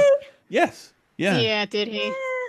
Well, I mean, like as a 15-year-old, as much as a 15-year-old can, and as much as someone like that can, but like. I don't know. I really like it. I feel there's an intimacy here about this scene that is a little more honest than anything else you'll see regarding this time period in music. I think it's not very grody. I really like Cameron Crowe, and I do think that he is, but I think he's extremely earnest, and I don't know how honest I would say his filmmaking is. It's not very like no. I think he's throwing human emotion. Hold on, his portrayal of like human emotion and human connection and relationships are all glossed with like a sheen of like gold, like it's a little golden sheen, like, and that's one of the things I love about him. I mean, he explores like the purity of teenage love and Say Anything, and he explores the like the love of sports and two people coming together like in Jerry Maguire, and Bill Skye is crazy cuckoo, and I don't know. We could talk more about that because I don't even know where we're going. Might be one of the worst movies ever made. That's where I'm at. I saw Abrela Soho's first with the same actress. Oh la la! Well, I've seen it too, and I love them both. Not two. I just said first. And like when you see a movie remade with like a cachet, like I know a bunch of cool album covers. Like, well, all right, that's fair because we are actually going to dip our toe into my attitude about that next week. And then there's after that, there's nothing to crow about with your boy Cameron because it's Elizabethtown and down. So I not only do I know this movie very well, I bought the snob in me wants to call it Untitled, which is what he wanted to be called, and eventually it was so popular they released this on a DVD called Untitled. With its original title, which was supposed to be Untitled. Almost Famous is a great title too, but Untitled is pretty cool. I love the idea that we just mentioned Urban Legend's Final Cut is #1 at the box office. and just leave. I don't have anything to say about it. I mean, did any of us watch it? Nope. Who gives a shit? Now more to the box office. If you like it, you won't like Almost Famous. Bye. Although I did look into it and find out, like, Please say. it made half as much money as the first Urban Legends, and then after that they started going straight to DVD. And the good news is the killer turns out to be Hart Bochner. Yay! Hart Hans. Bochner. Booby. I love Hans Booby. Oh, Hans. That guy. Oh my Bubby. God. Yay! All right, I'm down for that. Speaking of soon-to-be revealed villains in 2000. Are you ready for some football?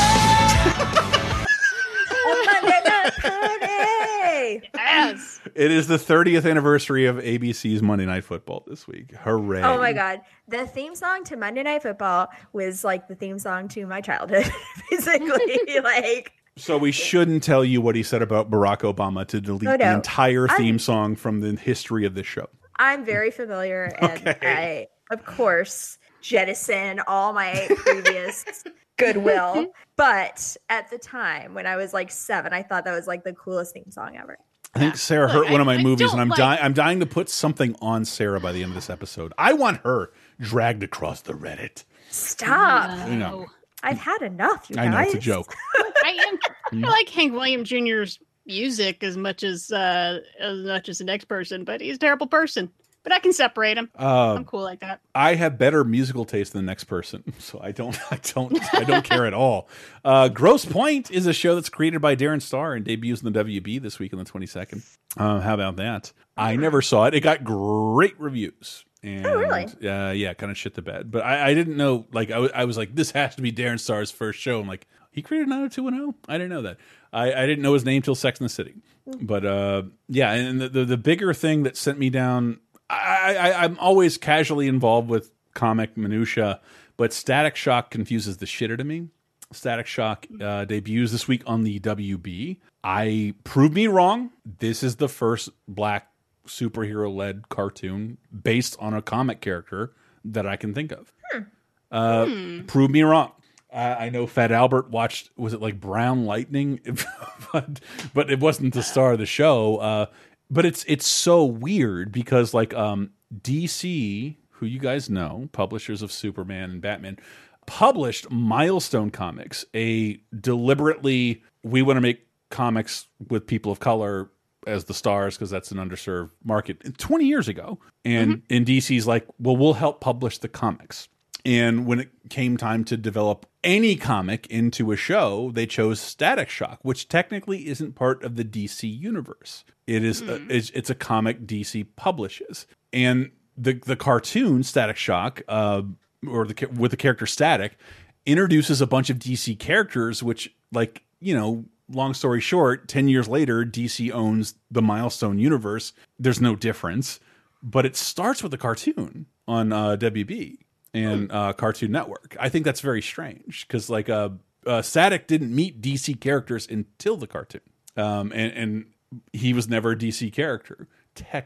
Technically, publishing, it's so boring. Video.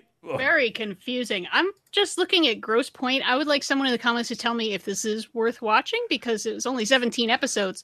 But you said, oh, Darren Star worked on Beverly Hills 90210, and this is a behind the. The show is about the behind the scenes on a 90210 ripoff. Oh, that sounds really fun. Yeah, let us know. Well, every time we talk about Darren Star, I also have to bring up Younger. Younger is fantastic. I recommend it to everyone. And video games, of course, we'll talk more about these on patreon.com/lasertime if you want to toss us $5 or more. But $5 is fine. Baldur's Gate 2, Shadows of Amin. There's a lot of vowels missing in this. Tony Hawk's Pro Skater 2. If you're out there playing the remastered edition, like, God damn, is this game fun. It's one of the best games I've ever played in my life. I'm so happy. But perhaps the most sought-after title for retro gamers, collectors, fans, aficionados everywhere, The Little Mermaid 2 Pinball Frenzy is also out this week. You're really going to love that. You're going to love that. Yeah, you brand new owner both of those things. Game Boy Color. You're going to love. It's Ursula's sister, Bursula. I watched this movie, and that line is almost verbatim. It was fucking crazy. Remember how Ursula died? That's her worst sister, Ursula. And then like the movie starts. Is it so Arnold bad. Schwarzenegger? Yeah, I'm Sebastian. The seaweed is always greener. And somebody else is like, you don't hurt because you're dead. We'll close out with Stillwater. Please, people, I know this is long. Stay right there for 2010 because it's so much more fun.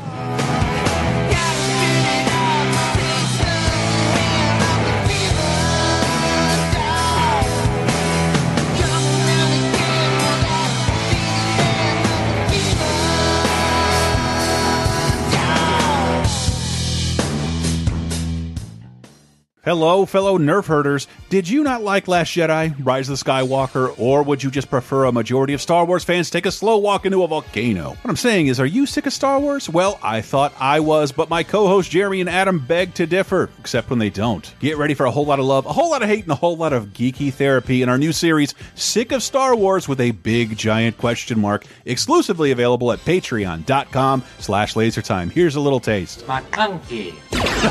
Star Wars edits. Here's my definite, a rundown of the amount of Star Wars edits that there have been. Editorial tampering began as early as 1977 because some of the effects either were unfinished or they released a cut accidentally with unfinished effects in between the small release on May 4th. And in 1977, there were technically two versions of Star Wars out there, and you can prove it by people were bootlegging it immediately. This obviously was an immediate smash success, so people were bringing, I don't even know if you can call them camcorders, but whatever. Yeah, how? Yeah. What the hell were they bringing in there? Video cameras. How? And this is my favorite. Due to space issues on the CED formats, long time ago, LaserTime did a show about dead formats. I hope. And then people started sending me CEDs, movies on vinyl, sometimes known as Disco Vision. Oh my God! What? Yeah, I think Kevin's got. If you at Cap City, our friend Kevin, he's got one for Friday the 13th. I have Pinocchio and Emmett Otter on CET, and for some reason, Any Which Way But Loose. I don't know who sent me that, but thank you. But the CED, like obviously shitty technology. Otherwise, we would know something about it.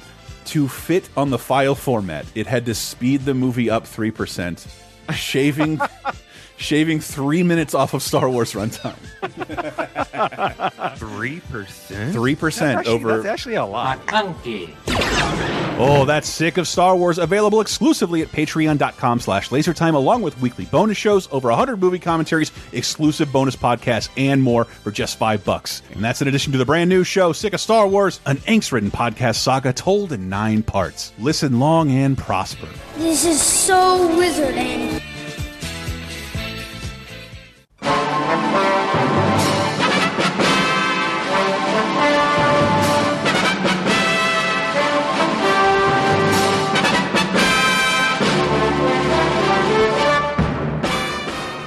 Mr. and Mrs. Internet and all the ships at sea. It's time for Diana's Classic Corner, where we look even further back in time this week to see if there's anything worth a watching. And for the week of September 18th through 24, not a movie recommendation, but a music requirement. Because, unfortunately, 50 years ago this week, on September 18th, 1970, is when we lost Mr. Jimi Hendrix. He was 27, like so many of them are. But my assignment of the entire Jimi Hendrix discography will take you one afternoon, because he only had 3 actual albums. Are You Experienced, Axis Bold as Love, and Electric Ladyland from 67 and 68 combined, and there's one live album called Band of Gypsies, and that's basically it. And yet, he completely fucking revolutionized rock music as we know it, and everybody rips him off to this day, and I don't know what else to say, except that the word revolutionary. He was revolutionary. All these musicians, and they're just sort of playing guitars, and they're nice, and they're experimenting and doing stuff, and he's just going crazy with the effects and the wah-wah pedals and the whammy bar and setting his guitar on fire and playing it with his teeth, and it's god damn, I just nothing better than putting on headphones and listening to Jimi Hendrix, especially in stereo if you can find it, just because the sound's coming from all over the place. God damn. Yeah, R.I.P. Jimi Hendrix. He's been gone almost twice as long as he was alive, and that sucks. 50 years ago this week. But for a movie recommendation, I might as well throw out, I've already mentioned that it's the 60th anniversary of The Apartment this year, And I'm going to mention it again this week because you know who loves Billy Wilder almost as much as me? Cameron Crowe does. He did an entire book-length interview with Billy Wilder, and you might notice that there is a plot point from The Apartment that is also in Almost Famous. So hey, go watch the original, goddammit! The Apartment from 1960. It's one of my favorite movies of all time. And that's it for this week. Stay classic.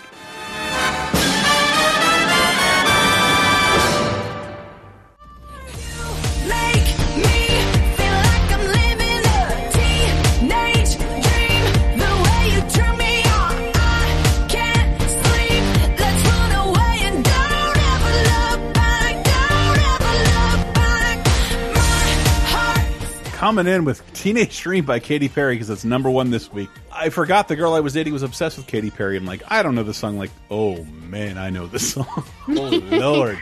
I have to say, something about Katy Perry's vibe definitely gets under my skin, but god dang, this song is a banger. I think it should get under your vibe. I think a 35-year-old person singing a song called Teenage Dream to teenagers is disingenuous. And I say that as a Weezer fan. Okay. And welcome to 2010, everyone. September 18th to the 24th. That was Katy Perry bringing us in the brand new decade. Got some new releases this week as well. Record Collection by Mark Ronson. Tiger Suit by KT Tunstall. Songs by singles by Torch. Imperfect Harmonies by Serge Tankian. From System of a Down. I know. I'm just like, I've had a couple drinks. Leave me alone. Oh, are you Tankian? I have not eaten today. I've only eaten Mountain Dew and whiskey. A Year Without Rain by Selena Gomez. Wow, that's posthumous. Ithaca by Paula Cole. My Darkest Days by Darkest Days, and Wake Up by John Legend and The Roots. Yeah, I want to see more crossovers and collaborations, people. Chop Word. chop. I want to plug the show. Collab. I want to plug the show Woke. By the way, that shit is amazing. You should totally watch. Oh, I was like, I'm kind of interested, and then I found out, it's by Keith Knight, who's been a cartoonist in the Bay Area for like a jillion years. He's so funny. It's very Bay Area centric, and like executive yells at him, "You have to be John Legend. You have to wake. You have to wait 10 years before you're allowed to say anything." Or just get a real hot mouthy wife. Yeah, but he had to earn that. He can't just be crazy overnight. Good show, really good show. News 2010, September 18th to the 24th. Facebook has one of its worst outages in a decade before or since. If only it lasted. And I feel like if I say this, the Facebook outage of 2010, I was in an office with people who had talked to one another, and it's like people who didn't have Twitter were like, who do I even tell there's an outage? like it was silly, and we realized how Facebook had already had a lot of control of our lives. And I took this, I think, from a few years later, but downtime can allegedly cost Facebook $7 million an hour. Good. Or $200,000 a second. Ooh. You know what I think this is? I think this is a Lex Luthor flex for a movie coming out next week. Flex Luthor. Oh, no. He's warning us all. No. Yeah? You want Facebook? Well, what if I take your Facebook away? No. What's cooler than having Facebook? Billions! Oh, sorry. That was the wrong I don't know. Luthor. Nothing. That was the wrong Genocide in Myanmar. Arrest him. That was very... Yes, and his fucking Madame Tussauds haircut. I'm sick of that guy. People freak out this week at Katy Perry's wearing a low-cut top to sing with Elmo. And this is written by Diana. People are dumb. People are dumb. Yeah. Yeah, because the children that are watching Sesame Street are still, like, not that far off from having tits in their face all the time. Because they're babies. Just reminds them of a couple years ago. It's nostalgia. Hey, Mom, you look at the cantaloupes and that girl next to Elmo. No one's saying that. Like, that's not happening. It's your fucking... It's your fucking grief being projected on Sesame Street. It's your fucking weird-ass hang-ups. Yeah. And just enjoy Katy Perry's breasts. They're not going to be around forever. You're an adult. True. Have fun. Exactly. Have fun. 18th to the 24th in movies. Oh, my God. This is going to get so cool. I'm just kidding. Like Dandelion Dust with Mira Sorvino, Barry Pepper, Kate Levering, Maxwell Perry Cotton, and Cole Hauser. A bunch of people who could not be movie stars were thrown into this movie. Yep. Actually got really, really good reviews, though, but barely got released. And I guess it's based on a book because that's the only way to explain that title. Like Dandelion Dust, it's like, well, this sounds like nothing I ever want to watch. But I guess Barry Pepper is like an alcoholic ex-con, and he wants to reconnect with his son who's been adopted, and so he starts bothering this family. Yeah. Interesting. Very interesting topic. I can relate. Like I said, reviews are good, but nobody saw it. And we also have The Experiment with Adrian Brody, Cam Giganet. I really want that to be something internet soundy. Giganet. And Forrest Whitaker, I've never heard of this either. It went straight to DVD in a lot of places, and it's a fiction movie based on the Stanford prison experiment. So they take a bunch of people, make them prisoners, a bunch of other people make them guards, and see how long it takes for the people to get mad with power. Answer, about 20 seconds. And Made in Dagenham with Sally Hawkins, Miranda Richardson, Geraldine James, Rosamund Pike, James Winston, and Bob Hoskins. All right. Yeah. And Richard Schiff. Yep. Made in Dagenham is pretty fun. It's so great. I love this movie so much. I mean, Diana, I figure you would know. Yeah, it's so good. It's set during the 60s, right? Early 60s, at a Ford plant in Dagenham. And it's based on this true life strike that the female machinists at this Ford plant, who were basically tasked with sewing the interior, seat covers and stuff for these cars, they went on strike because they were being paid at a much lower rate than their male counterparts, which is fucking horseshit, as we all know. And so they struck, and it's amazing. It's such a great movie. It's like really fun. The acting's fantastic. Seems very true to life. The fashions are a joy to watch with your eyes. And Bob Hoskins is just a fucking delight. I just love this movie. Yeah, it's like if all the office ladies in Mad Men went on strike. Yeah, pretty much. But they had awesome accents. Yeah, they also have accents. And then it was made into a musical. Yes. Which I found not as much information on because I guess it was on stage. But it was supposed to be pretty fun. But yeah, the movie, it's one of those things where it's like, I've never heard of this. It happens to be on late at night. You watch it or you just see like, oh, wow, this cast is really good. I wonder what this is. And you're like, why didn't I hear about this movie? Exactly. I want to go bother people and tell them to go watch it. It's fun.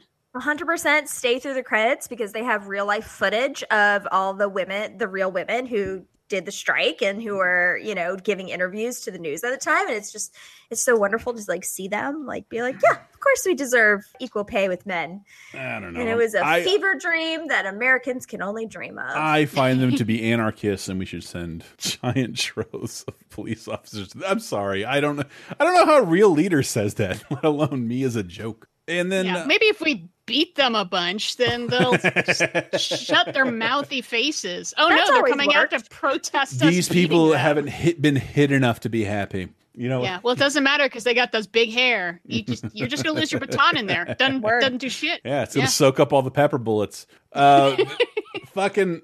This I've always wanted to see because it looks disastrous. But people. I don't know if I go. No, animation fans don't hate Legend of the Guardians: The Owls of Ga'Hoole. Ga'Hoole.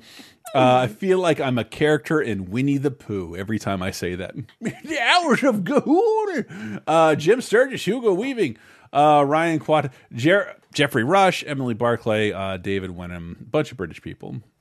When his kingdom falls, those birds are doing something wrong. Let us go! They want to enslave us all. A young owl will begin his quest. We need to find the Guardians of Ga'Hoole. And in search of a legend, they're the only ones who can save us. He will become one. Come on, Sauron. We're not finished yet, boy. You too can be a great guardian. Legend of the Guardians. In theaters and IMAX 3D. September 20th. The stupid, complicated... Technically, we got a lot of Australians in here because it's sort of technically an Australian film. Some Kiwis up in there. And Ryan Quanten actually is the guy who played Suki's brother on True Blood. Now I really want to toss a mess on me bead spree. All right. Yeah. So let me say 2 nice things about this off the bat. Okay. Number 1, it is beautiful looking. Yeah. It is beautiful looking. And number 2, I want more live action directors to do animation and vice versa. This is Zack Snyder directing an animated film. That's where he belongs. Yeah. In animation. He'd do a great job there. He would usher in a new era of animation. I swear. Just stay away from DC characters. Like, finish your stupid HBO Max thing and leave. But I think looking at this, like, I remember being a kid, and like, this looks like a bird documentary to children. Like, this is what's wrong with CG people. You didn't make appealing characters. Like, you just made everything look real. And this doesn't have the cachet of The Lion King to get people to go see it. It has a subtitle because it's based on a book series, which, come on. If it was that popular, one of us would have heard of it, and we haven't. Well, and it's for little kids. I know, but I'm telling you, like, this is exactly what's wrong with animation, in my opinion.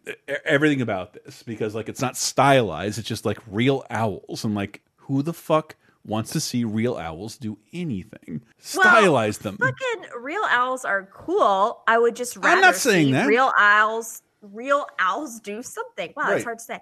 Real owls do animated owls. Aha! Who's had too much whiskey now?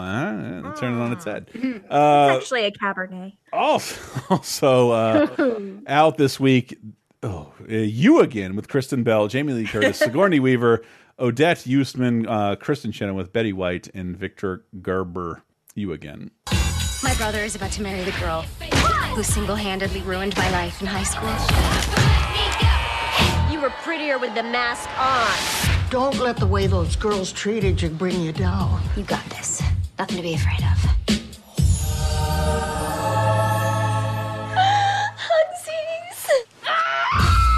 Can't relate to what I went through. Nobody gets through high school unscathed. I don't want to see this movie. Okay, good. Don't. It's fucking dreadful.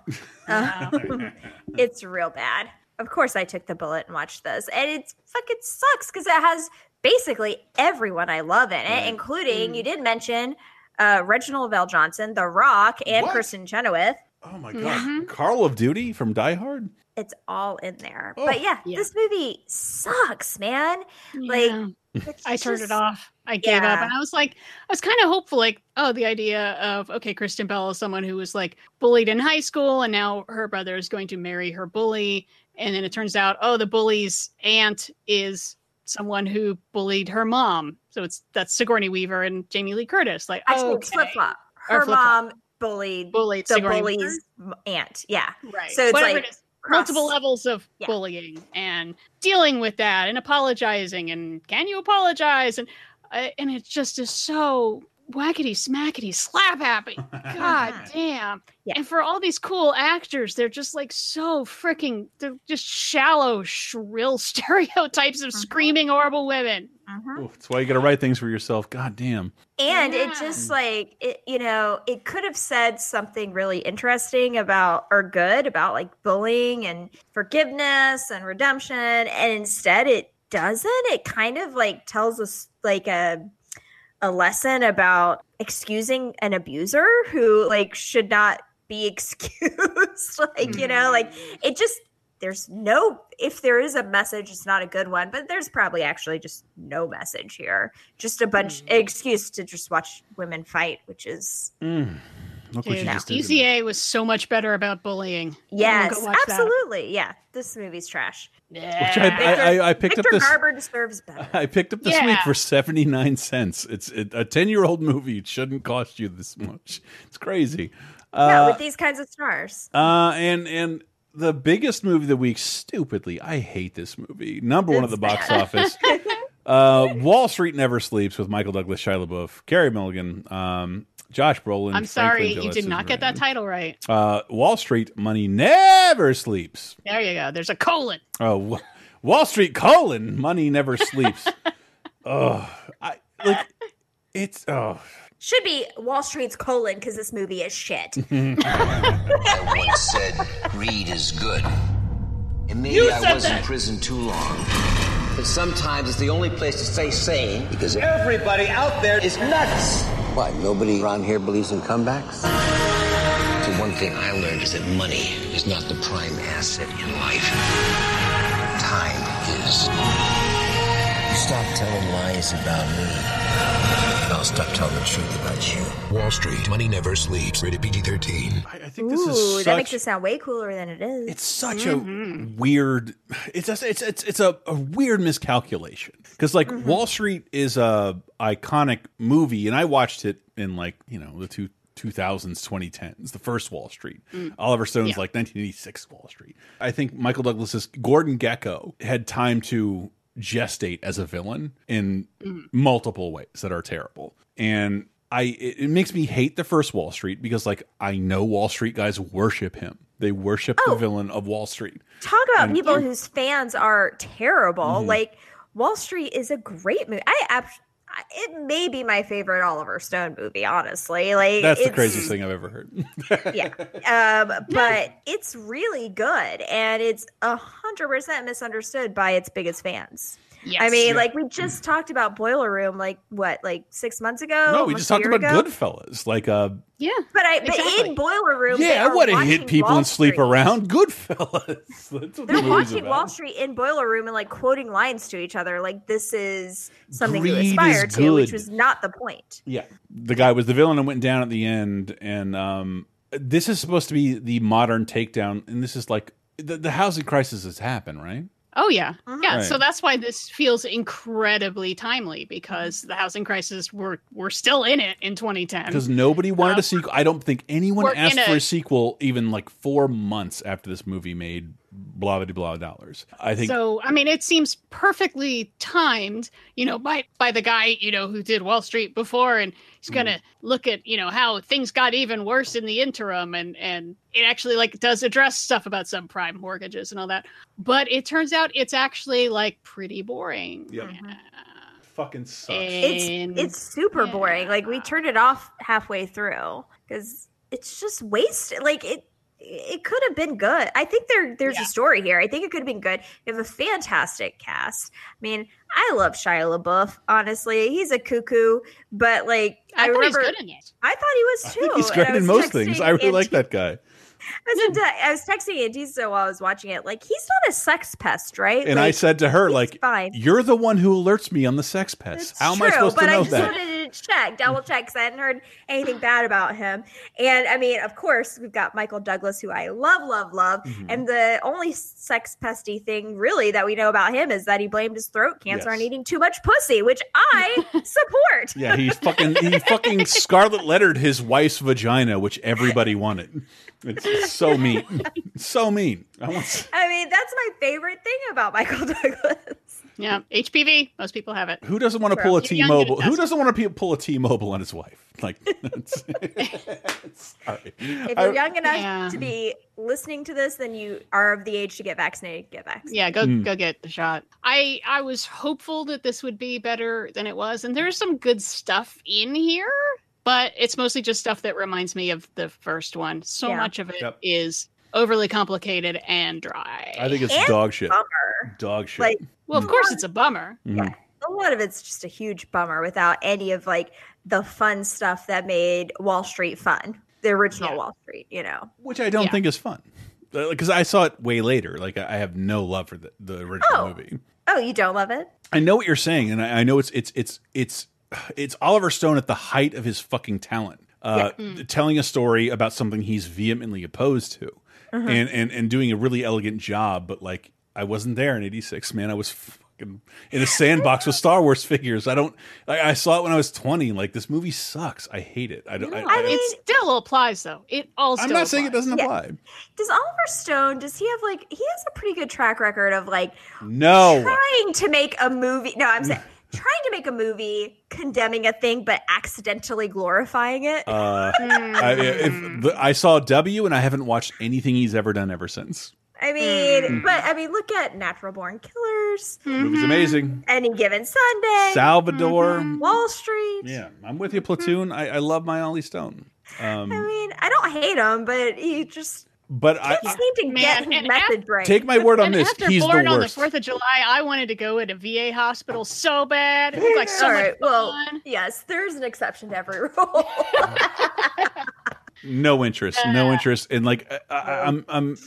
It's weird because like this movie's not. It's not so much that people were asking for it. It was answering a bat signal that like, well, you should make this movie now. Well, yeah, because they had to like reverse engineer how he could have a daughter that was Carey Mulligan's age that he had like known as a child. So he had to like kind of do some finagling exposition of like, well, I didn't go to jail for that. I went to jail for this other He went to thing. jail for fraud and Wall Street crimes. He was in jail for 18 months and he got out. That's all you have to. That's all you have to say. That's what happens to everybody. I'm reading about Henry Hill and Jordan Belfort, everything Martin Scorsese did. Those people got $500,000 and like we're out immediately. Like yeah, it's not a thing. It didn't even need that kind of stretch. You're gonna go away for the rest of your life for exchange fraud? I doubt it. No, not walking out of Sing Sing. Yeah, you have to do something else. Yeah.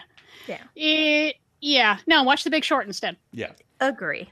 And watch the original Wall Street. I was going to mention that, like who is the villain in Big Short? Because they're all kind of bad people taking advantage of bad things, and that's a much better cold look at what we're dealing with here. Big Short. Yeah. Watch Big Short twice instead of Wall Street once. I don't think anyone would accuse Oliver Stone of having any sort of cold looks on anything. Watch his interviews with Putin. It's great. It's great. Right. Oliver Stone's got a good head on his shoulders. TV. This to me is so fascinating because, like, we don't feel like we got some internet internet leakage on TV this week. We don't feel like 10 years ago is that long. But Fred the movie, starring Lucas. Why do I have to say this? Cruikshank and Pixie Lott debuting on Nickelodeon, I believe. And but this is a movie based on a YouTube. It's not the first movie based on a YouTube character, but it's the first one with like it was supposed to go to theaters, and then Nickelodeon bought it, and they're like, this isn't a good idea. A bunch of 5-year-olds don't have a bunch of movie theater money. It worked in reverse back in the day. They would get our parents into taking us to see movies, not the other way around. Because in my experience, that doesn't work. Fred the movie, and this. I remember this. Does no one have any remembrance of Fred, the high-pitched talking YouTube character? Yeah, it's one of YouTube's like first big stars. Like, I guess about 15 years ago. Yeah, a huge star. This is the first of 3 movies that air on Nickelodeon. This is the second highest rated thing in cable television this week. Fred the movie. And it's the first thing I remember, like, we're all working on the internet thinking we're doing respectable work. This guy is a hack. And, like, he's fine. Kids should have their own Ernest. Who cares? But then at least I can bitch about this because the casting. Shit, my dad says. The first ever show based on a Twitter account airs. God damn it. On CBS this week. With too many people who are too talented to be doing this. Why is there not better things for Will Sasso and William Shatner? And Nicole Sullivan. Nicole Sullivan. Sorry, William Shatner and Will Sasso to me are god tier. I do like Nicole Sullivan. I said if we needed, I hate this. I watched all the clips that were still available on CBS's account because they just started uploading YouTube videos this year to like promote their shows 10 years ago. Their audience is just discovering YouTube. So. Shit, my dad says. And like, most of us were following this Twitter account back then, but because this show existed and it had shit in its name, and there was a minor controversy, like I don't want to see that shit about. I don't want to see that poop in my fucking cable guide feed. And like, all right, not only are we going to play down the title, we're going to like make sure the tweets became sanitized. They started deleting cursey tweets. Like, how does this please anyone? You've now watered down the original product, which wasn't really that great to begin with. We know now, but and you grab Captain Kirk and Curly to be in the show. I grabbed a clip. It's not good. Can I ask you a question? How come you have a better relationship with your vegetables than you do with your children? Because with vegetables, there are no surprises. You always know what you're going to get when they grow up. Put a cucumber seed in the ground, it never comes up a turnip. I've never had a zucchini try and change me. I've never had a carrot ask me for internet. This isn't about the internet, Dad. It's about you refusing to make any compromises for me. I'm letting you live here, aren't I? That's a compromise. You're letting me stay here. You are not letting me live here. If you're not living here, how come the soap has a beard? I think that's verbatim a tweet from the account, which is like cute and funny and like one thing, but like, did I just actively tune in to listen to this joke? I hate this. Twitter and sitcoms aren't the same thing. Was this before we figured out people just fake stuff like this for clout? Well, I think the person who created the account is sort of a genius because he knew how to make. This is 140 character days, not 280. He knew how to make perfectly succinct jokes. That was like the people who made themselves on Twitter then. Like it's way easier now to make jokes. Well, yeah, but I mean, the point of the Twitter was not that he was making jokes. The point of it was that he was like writing down shit his dad said, right? But that's what the show tries to be. And it's like, as much as I wanted to see William Shatner as a cantankerous dad, his current Twitter is terrible. And I don't want to see that at all. Yeah. I don't think it's him. So they say. So they say. How could it be? And I remember my old boss, Gary Steinman, said this show from Martin Scorsese, appearing in 2 seconds. There you go. Said, this is the most elegantly I've ever been bored out of my mind. Michael Solberg, Michael Shannon, Kelly MacDonald, Michael Pitt, and Steve Buscemi as Nucky, short for Enoch, which was my doctor's name, the guy who birthed me. I never heard anybody with this name before. Boardwalk Empire debuts on HBO, and this show sucks so weirdly. It sucks. It's so boring. And I know you and Michael are fans. Defend it. Yeah, no, I like it, but yeah, it's boring. If you want a lot of action, you are in the wrong place. Even though it's about prohibition. And Al Capone is there. Pretty frickin' slow. And takes its time. But it looks elegant and beautiful, and therefore I find it relaxing even while murders are happening.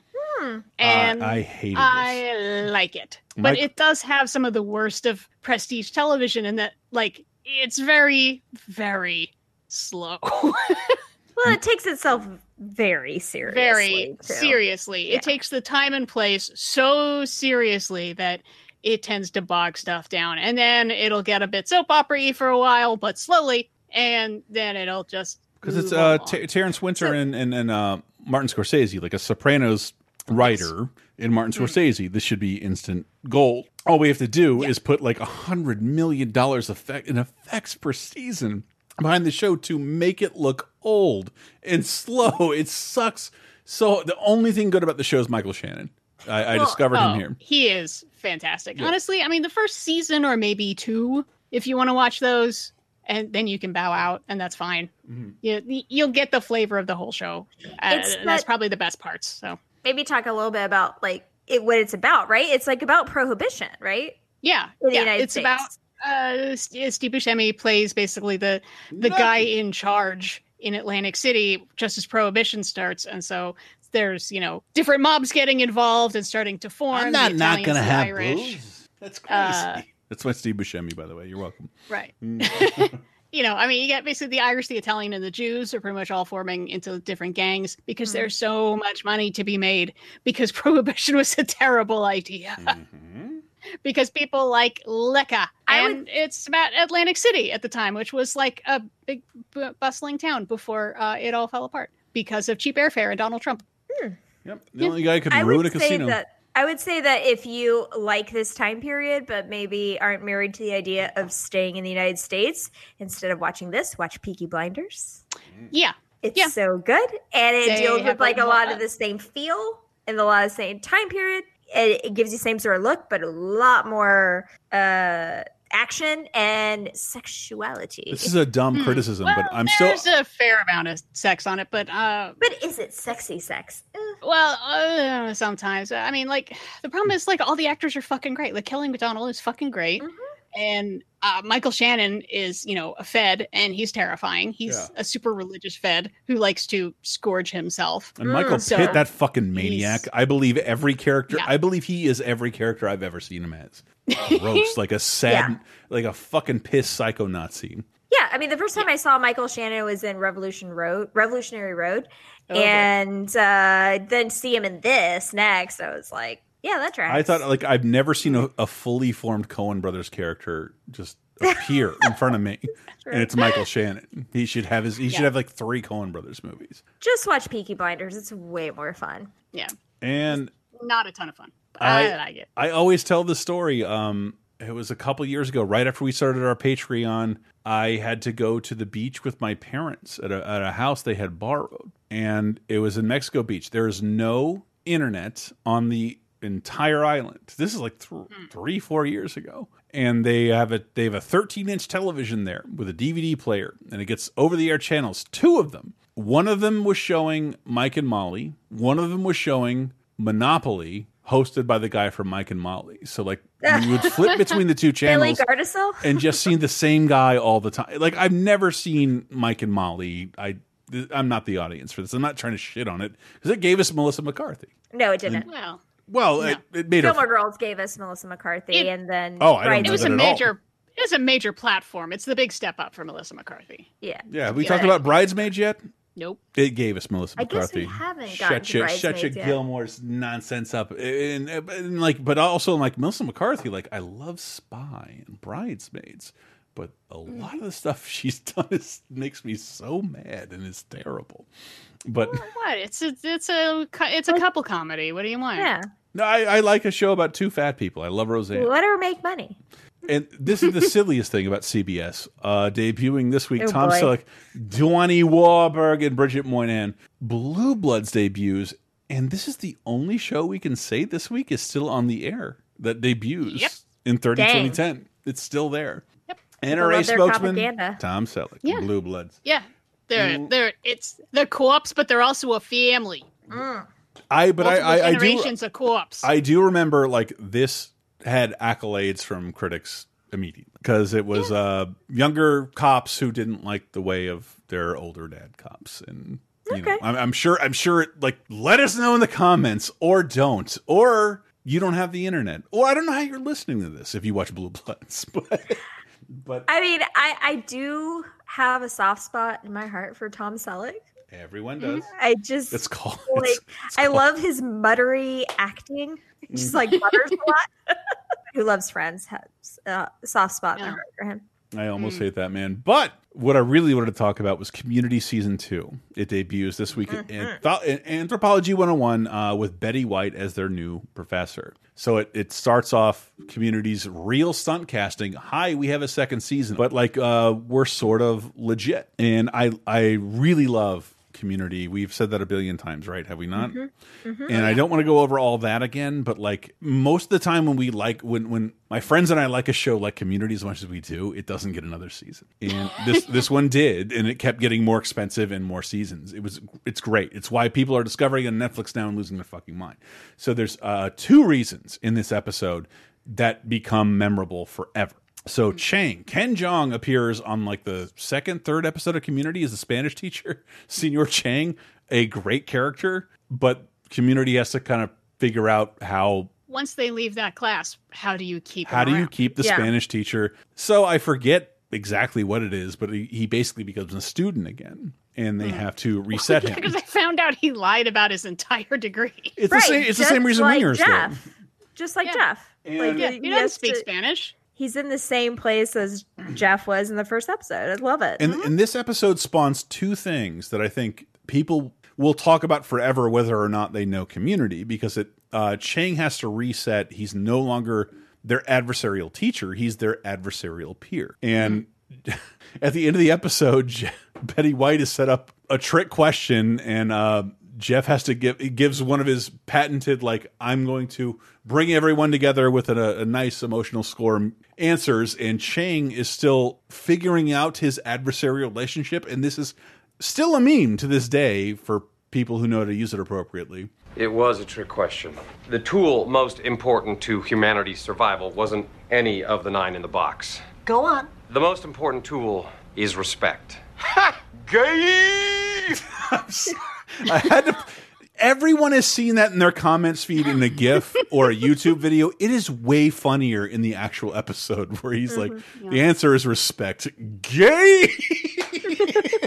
And then it pays off many years later. Even in the episode, I'm like, it's still kind of gay. Even in the episode, it works. So the other thing that maybe people who don't watch Community will remember for even longer, the episode opens with all the characters waking up, including Abed. Man, I forget how surreal it is. It's like, we're back. Basically saying he's renewed in front of the audience. Abed is a wonderful fourth wall breaking character.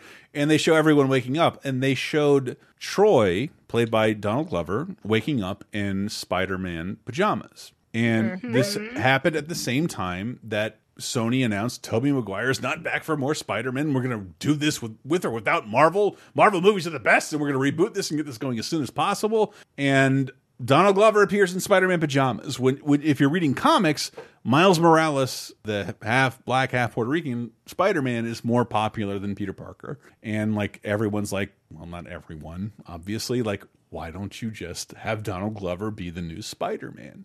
And the trajectory of Donald Glover, do you remember he has a stand-up special? Yes, I listen to it a lot, and it's fantastic. It is so good. It's so funny. Like, his whole bit about happy rap, and it's like, do you remember rap? He used to just be like, I went down to a store and I bought myself a hat. Yes, I own a lot of Will Smith albums. They say that to each other all the time. Every single Fresh Prince song starts with, well, and then he like points himself in a direction.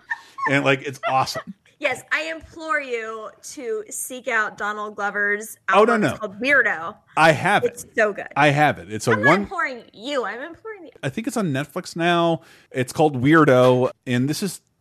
Donald Glover didn't ask to be Spider-Man. He just showed up in a Spider-Man costume when Spider-Man fans were used to seeing a black Spider-Man. Like, oh, this makes way more sense. Don't cast another white guy. Cast Donald Glover. And he has a stand-up special where he addresses this. Maybe this new Spider-Man, since they're making it so, quickly after making these other Spider-Mans, maybe they should make it real different, make it kind of like dark and edgy like the Dark Knight and put it in modern day times and stuff. And maybe, Spider-Man, maybe he doesn't have to be white. Maybe he can be black or Hispanic or something like that. And then somebody put a big picture of me in the comments. It was like, Donald Glover can play Spider-Man. He's nerdy. And I was like, okay. And somebody sent that to me, so I was like, oh yeah, I'll put that up. So I put it up on my Twitter, and I was like, oh, Donald for Spider-Man, let's do this. Kind of joke, but also like, who doesn't want to be Spider-Man? That'd be cool. And that's when the world went crazy. And half the world was like, Donald for Spider-Man. We're only going to watch the next Spider-Man if Donald Glover's playing Peter Parker. And the other half was like, he's black, kill him! Like, it was so... It's things like that I want to remember when I was in utter denial of the racism of America, where like I'm in love with Donald Glover and Spider-Man. Like, yeah, this is, why would you think about this 1 second more? Donald Glover should be Spider-Man. And the rest, and then I look at the rest of the world on Twitter, it's trending. They're freaking the fuck out. Spider-Man can't be black, and like some of us try and tell them like Spider-Man already is black. You're wrong. It's gone for like 50 issues already. You're wrong, and you don't read comics. If you take away this one white character, how many other characters do white people have to look up to? It was crazy. Oh, really? Not all of them. And it's like Megyn Kelly says this. At least we get Santa Claus. I'm simultaneously nostalgic for that kind of outrage, but like we're still there. Like we are still fucking there, and like. Yeah, I think people would lose their mind if you change the race of even the worst fucking Marvel character. It would just... Watching my girlfriend's relatives, as I speak slowly in the mic, scream about, like, they're getting rid of Aunt Jemima! That's it! I'm like, what do you mean that's it? What? You don't care. You don't buy her syrup. If you buy syrup, you buy it once a year. And you don't give a shit. Yeah, you buy it where, like, the cheapest one you can get. You don't care. But it made Spider-Man culture worry for the first time in my life. It was bizarre. And I remember watching this and like, anybody who likes Spider-Man knows this is perfect. Oh. Yeah. Oh. There are like 40 to 45% of people disagree and will kill me to disagree. And, like it's just something I can barely remember. And I was trying to be apolitical as shit during this period. Sorry, I didn't mean to bring that into a bad place, but like it's important to remember. But it all comes full circle. Yeah. Because number one, Donald Glover does pop up in 2 Spider-Man movies. Yes, it does. One officially, and then in the one with Miles Morales. It does Into the Spider-Verse. That clip of him getting up in the Spider-Man PJs is on the TV. Yes, it does and it doesn't, because no offense to the guy who played Miles Morales, like, I love Donald Glover, I love Miles Morales, I love Spider-Man. I really would have liked to see that happen. And 7 years to the day, this joke is acknowledged, but not. You have to really know what's happening in Spider-Man Homecoming. Well, it's too bad that Donald Glover never did anything after that. Just kidding. He's awesome. We're not even talking about that. That Donald Glover has a stand-up special who has been mopey and beardo for like the last 4 years. Yeah, but do you blame him? No. All of his albums are as Childish Gambino and then as Donald Glover are all fantastic. Cul-de-sac is my favorite, but Camp is also very good, and I have it on vinyl, and I absolutely love it. I mean, Donald Glover, he's just he's the best. Vanguard. He's doing everything and doing it super weird and super fun. You haven't even mentioned being the best like in the top tier SNL hosts of the last 2 years. Like he still can remember how to be funny when he wants to, when he's not moping around for his music. When I didn't spot it the first time I watched Into the Spider-Verse. I think it was the second or possibly third time through. And I realized that is the deepest cut that people who were not around in 2010 are not going to catch. He's wearing his pajama, but like Spider-Man always starts. No, but I think is it in Miles's uncle's place? No, there's a TV on, and it just for a second you see an animated version of the clip from Community of him getting out of bed in the Spider-Man pajamas. But Spider-Man always starts out in his pajamas, and that's how Donald Glover started out. And like, it made the internet crazy. All they had to see was Donald Glover in Spider-Man pajamas, and like, this makes sense. And I was like, this makes sense. We should do this. But this made this to me separated the internet. If I was super, like, I don't tweet anymore because like I don't want to talk to half people who are terrible. Like I didn't know that at the beginning. I thought I said something like that in the beginning of the show. Like I had faith in the internet and like we'll democratize the shit out of this. And it made me not want to work in games, and it made me not want to be on Twitter. And before there was 5 years where that was all so fun to me, and this is part of the reason. Like, it's just a fun thing to think about. Like, never, like. No one said it was going to happen. Never, never, never, never. There cannot be a black Spider-Man. Like, there already is. And if you cared about Spider-Man, you'd know that. And the existence of there being a black Spider-Man does not take away the existence of the white Spider-Man. Right. Equality is not a pie. There is not a limited amount for everyone. True. Yeah. But that's what happens when you suck on too many privileged popsicles. Equality feels a lot like oppression. Anyway, you can hear more of that those fancy liberal stylings while hammered on patreon.com/lasertime, where we'll also discuss the games in depth, which now in 2010 is a bigger deal because we got Civ 5. Sid Meier, Civilization. Diana knows Civ 5. I know Civilization. Yep. I love those kinds of games. But then, like, there's always one time where, like, I do exactly what I wanted, and then I just walk away and never play them again. Like, nope, I accomplished what I wanted. I built up my Zulu empire, and we forcibly spread Judaism by the sword, and I took over everybody, and now, I'm never playing that again. I won. Every woman who's written something that I wanted to read had the exact same experience with Civ 5. I want to make a civilization, and I want to walk away and pretend it doesn't exist while it burns. Yep. I'm gonna let it light a fire. That's the greatest evidence that God is a woman. I didn't mean you. Do you play Civ 2? No, you're an Atreyan Odyssey, the Drowned City person, or a Blade Kitten, which is probably very sensitive. That actually sounds right up my alley. Death Spank, Thongs of Virtue, F1 2010, and confusingly NHL 2011 come out this week, and new Carnival games. Let's see what people working in the games industry have to say about new Carnival games 10 years after the fact. That was other than Nintendo games, that was the highest selling Wii game ever, and it was literally like, throw a dart, hit a balloon, and like. Do you get to do that like huge hammer thing? Yes, cool. And it was redefining gaming for $50 a pop. Where like, if I had $50 at a fair, I would never do this virtually. like what are you talking about? How can I win in like a mirror that has like an Aerosmith decal on it? How can that is almost it for the show. We have a death and life quiz coming up, executive produced by people like Nick Creature and many other fine folks at patreon.com/lasertime. Diana, you can talk from here now. You're better at it. All right. Well, if you want to follow me, I am on Twitter at ListenANerd, LeCineNerd, or follow the show at 302010 Podcast, 302010 Podcast. And next week, oh my God, we have two of the most infamous television programs debuting of all time. Oh my. One of them, I know Chris is a big fan of, but was very condemned for its, I don't know, cavalier treatment towards breaking bones and hurting oneself. And the other one is the worst idea for a TV show.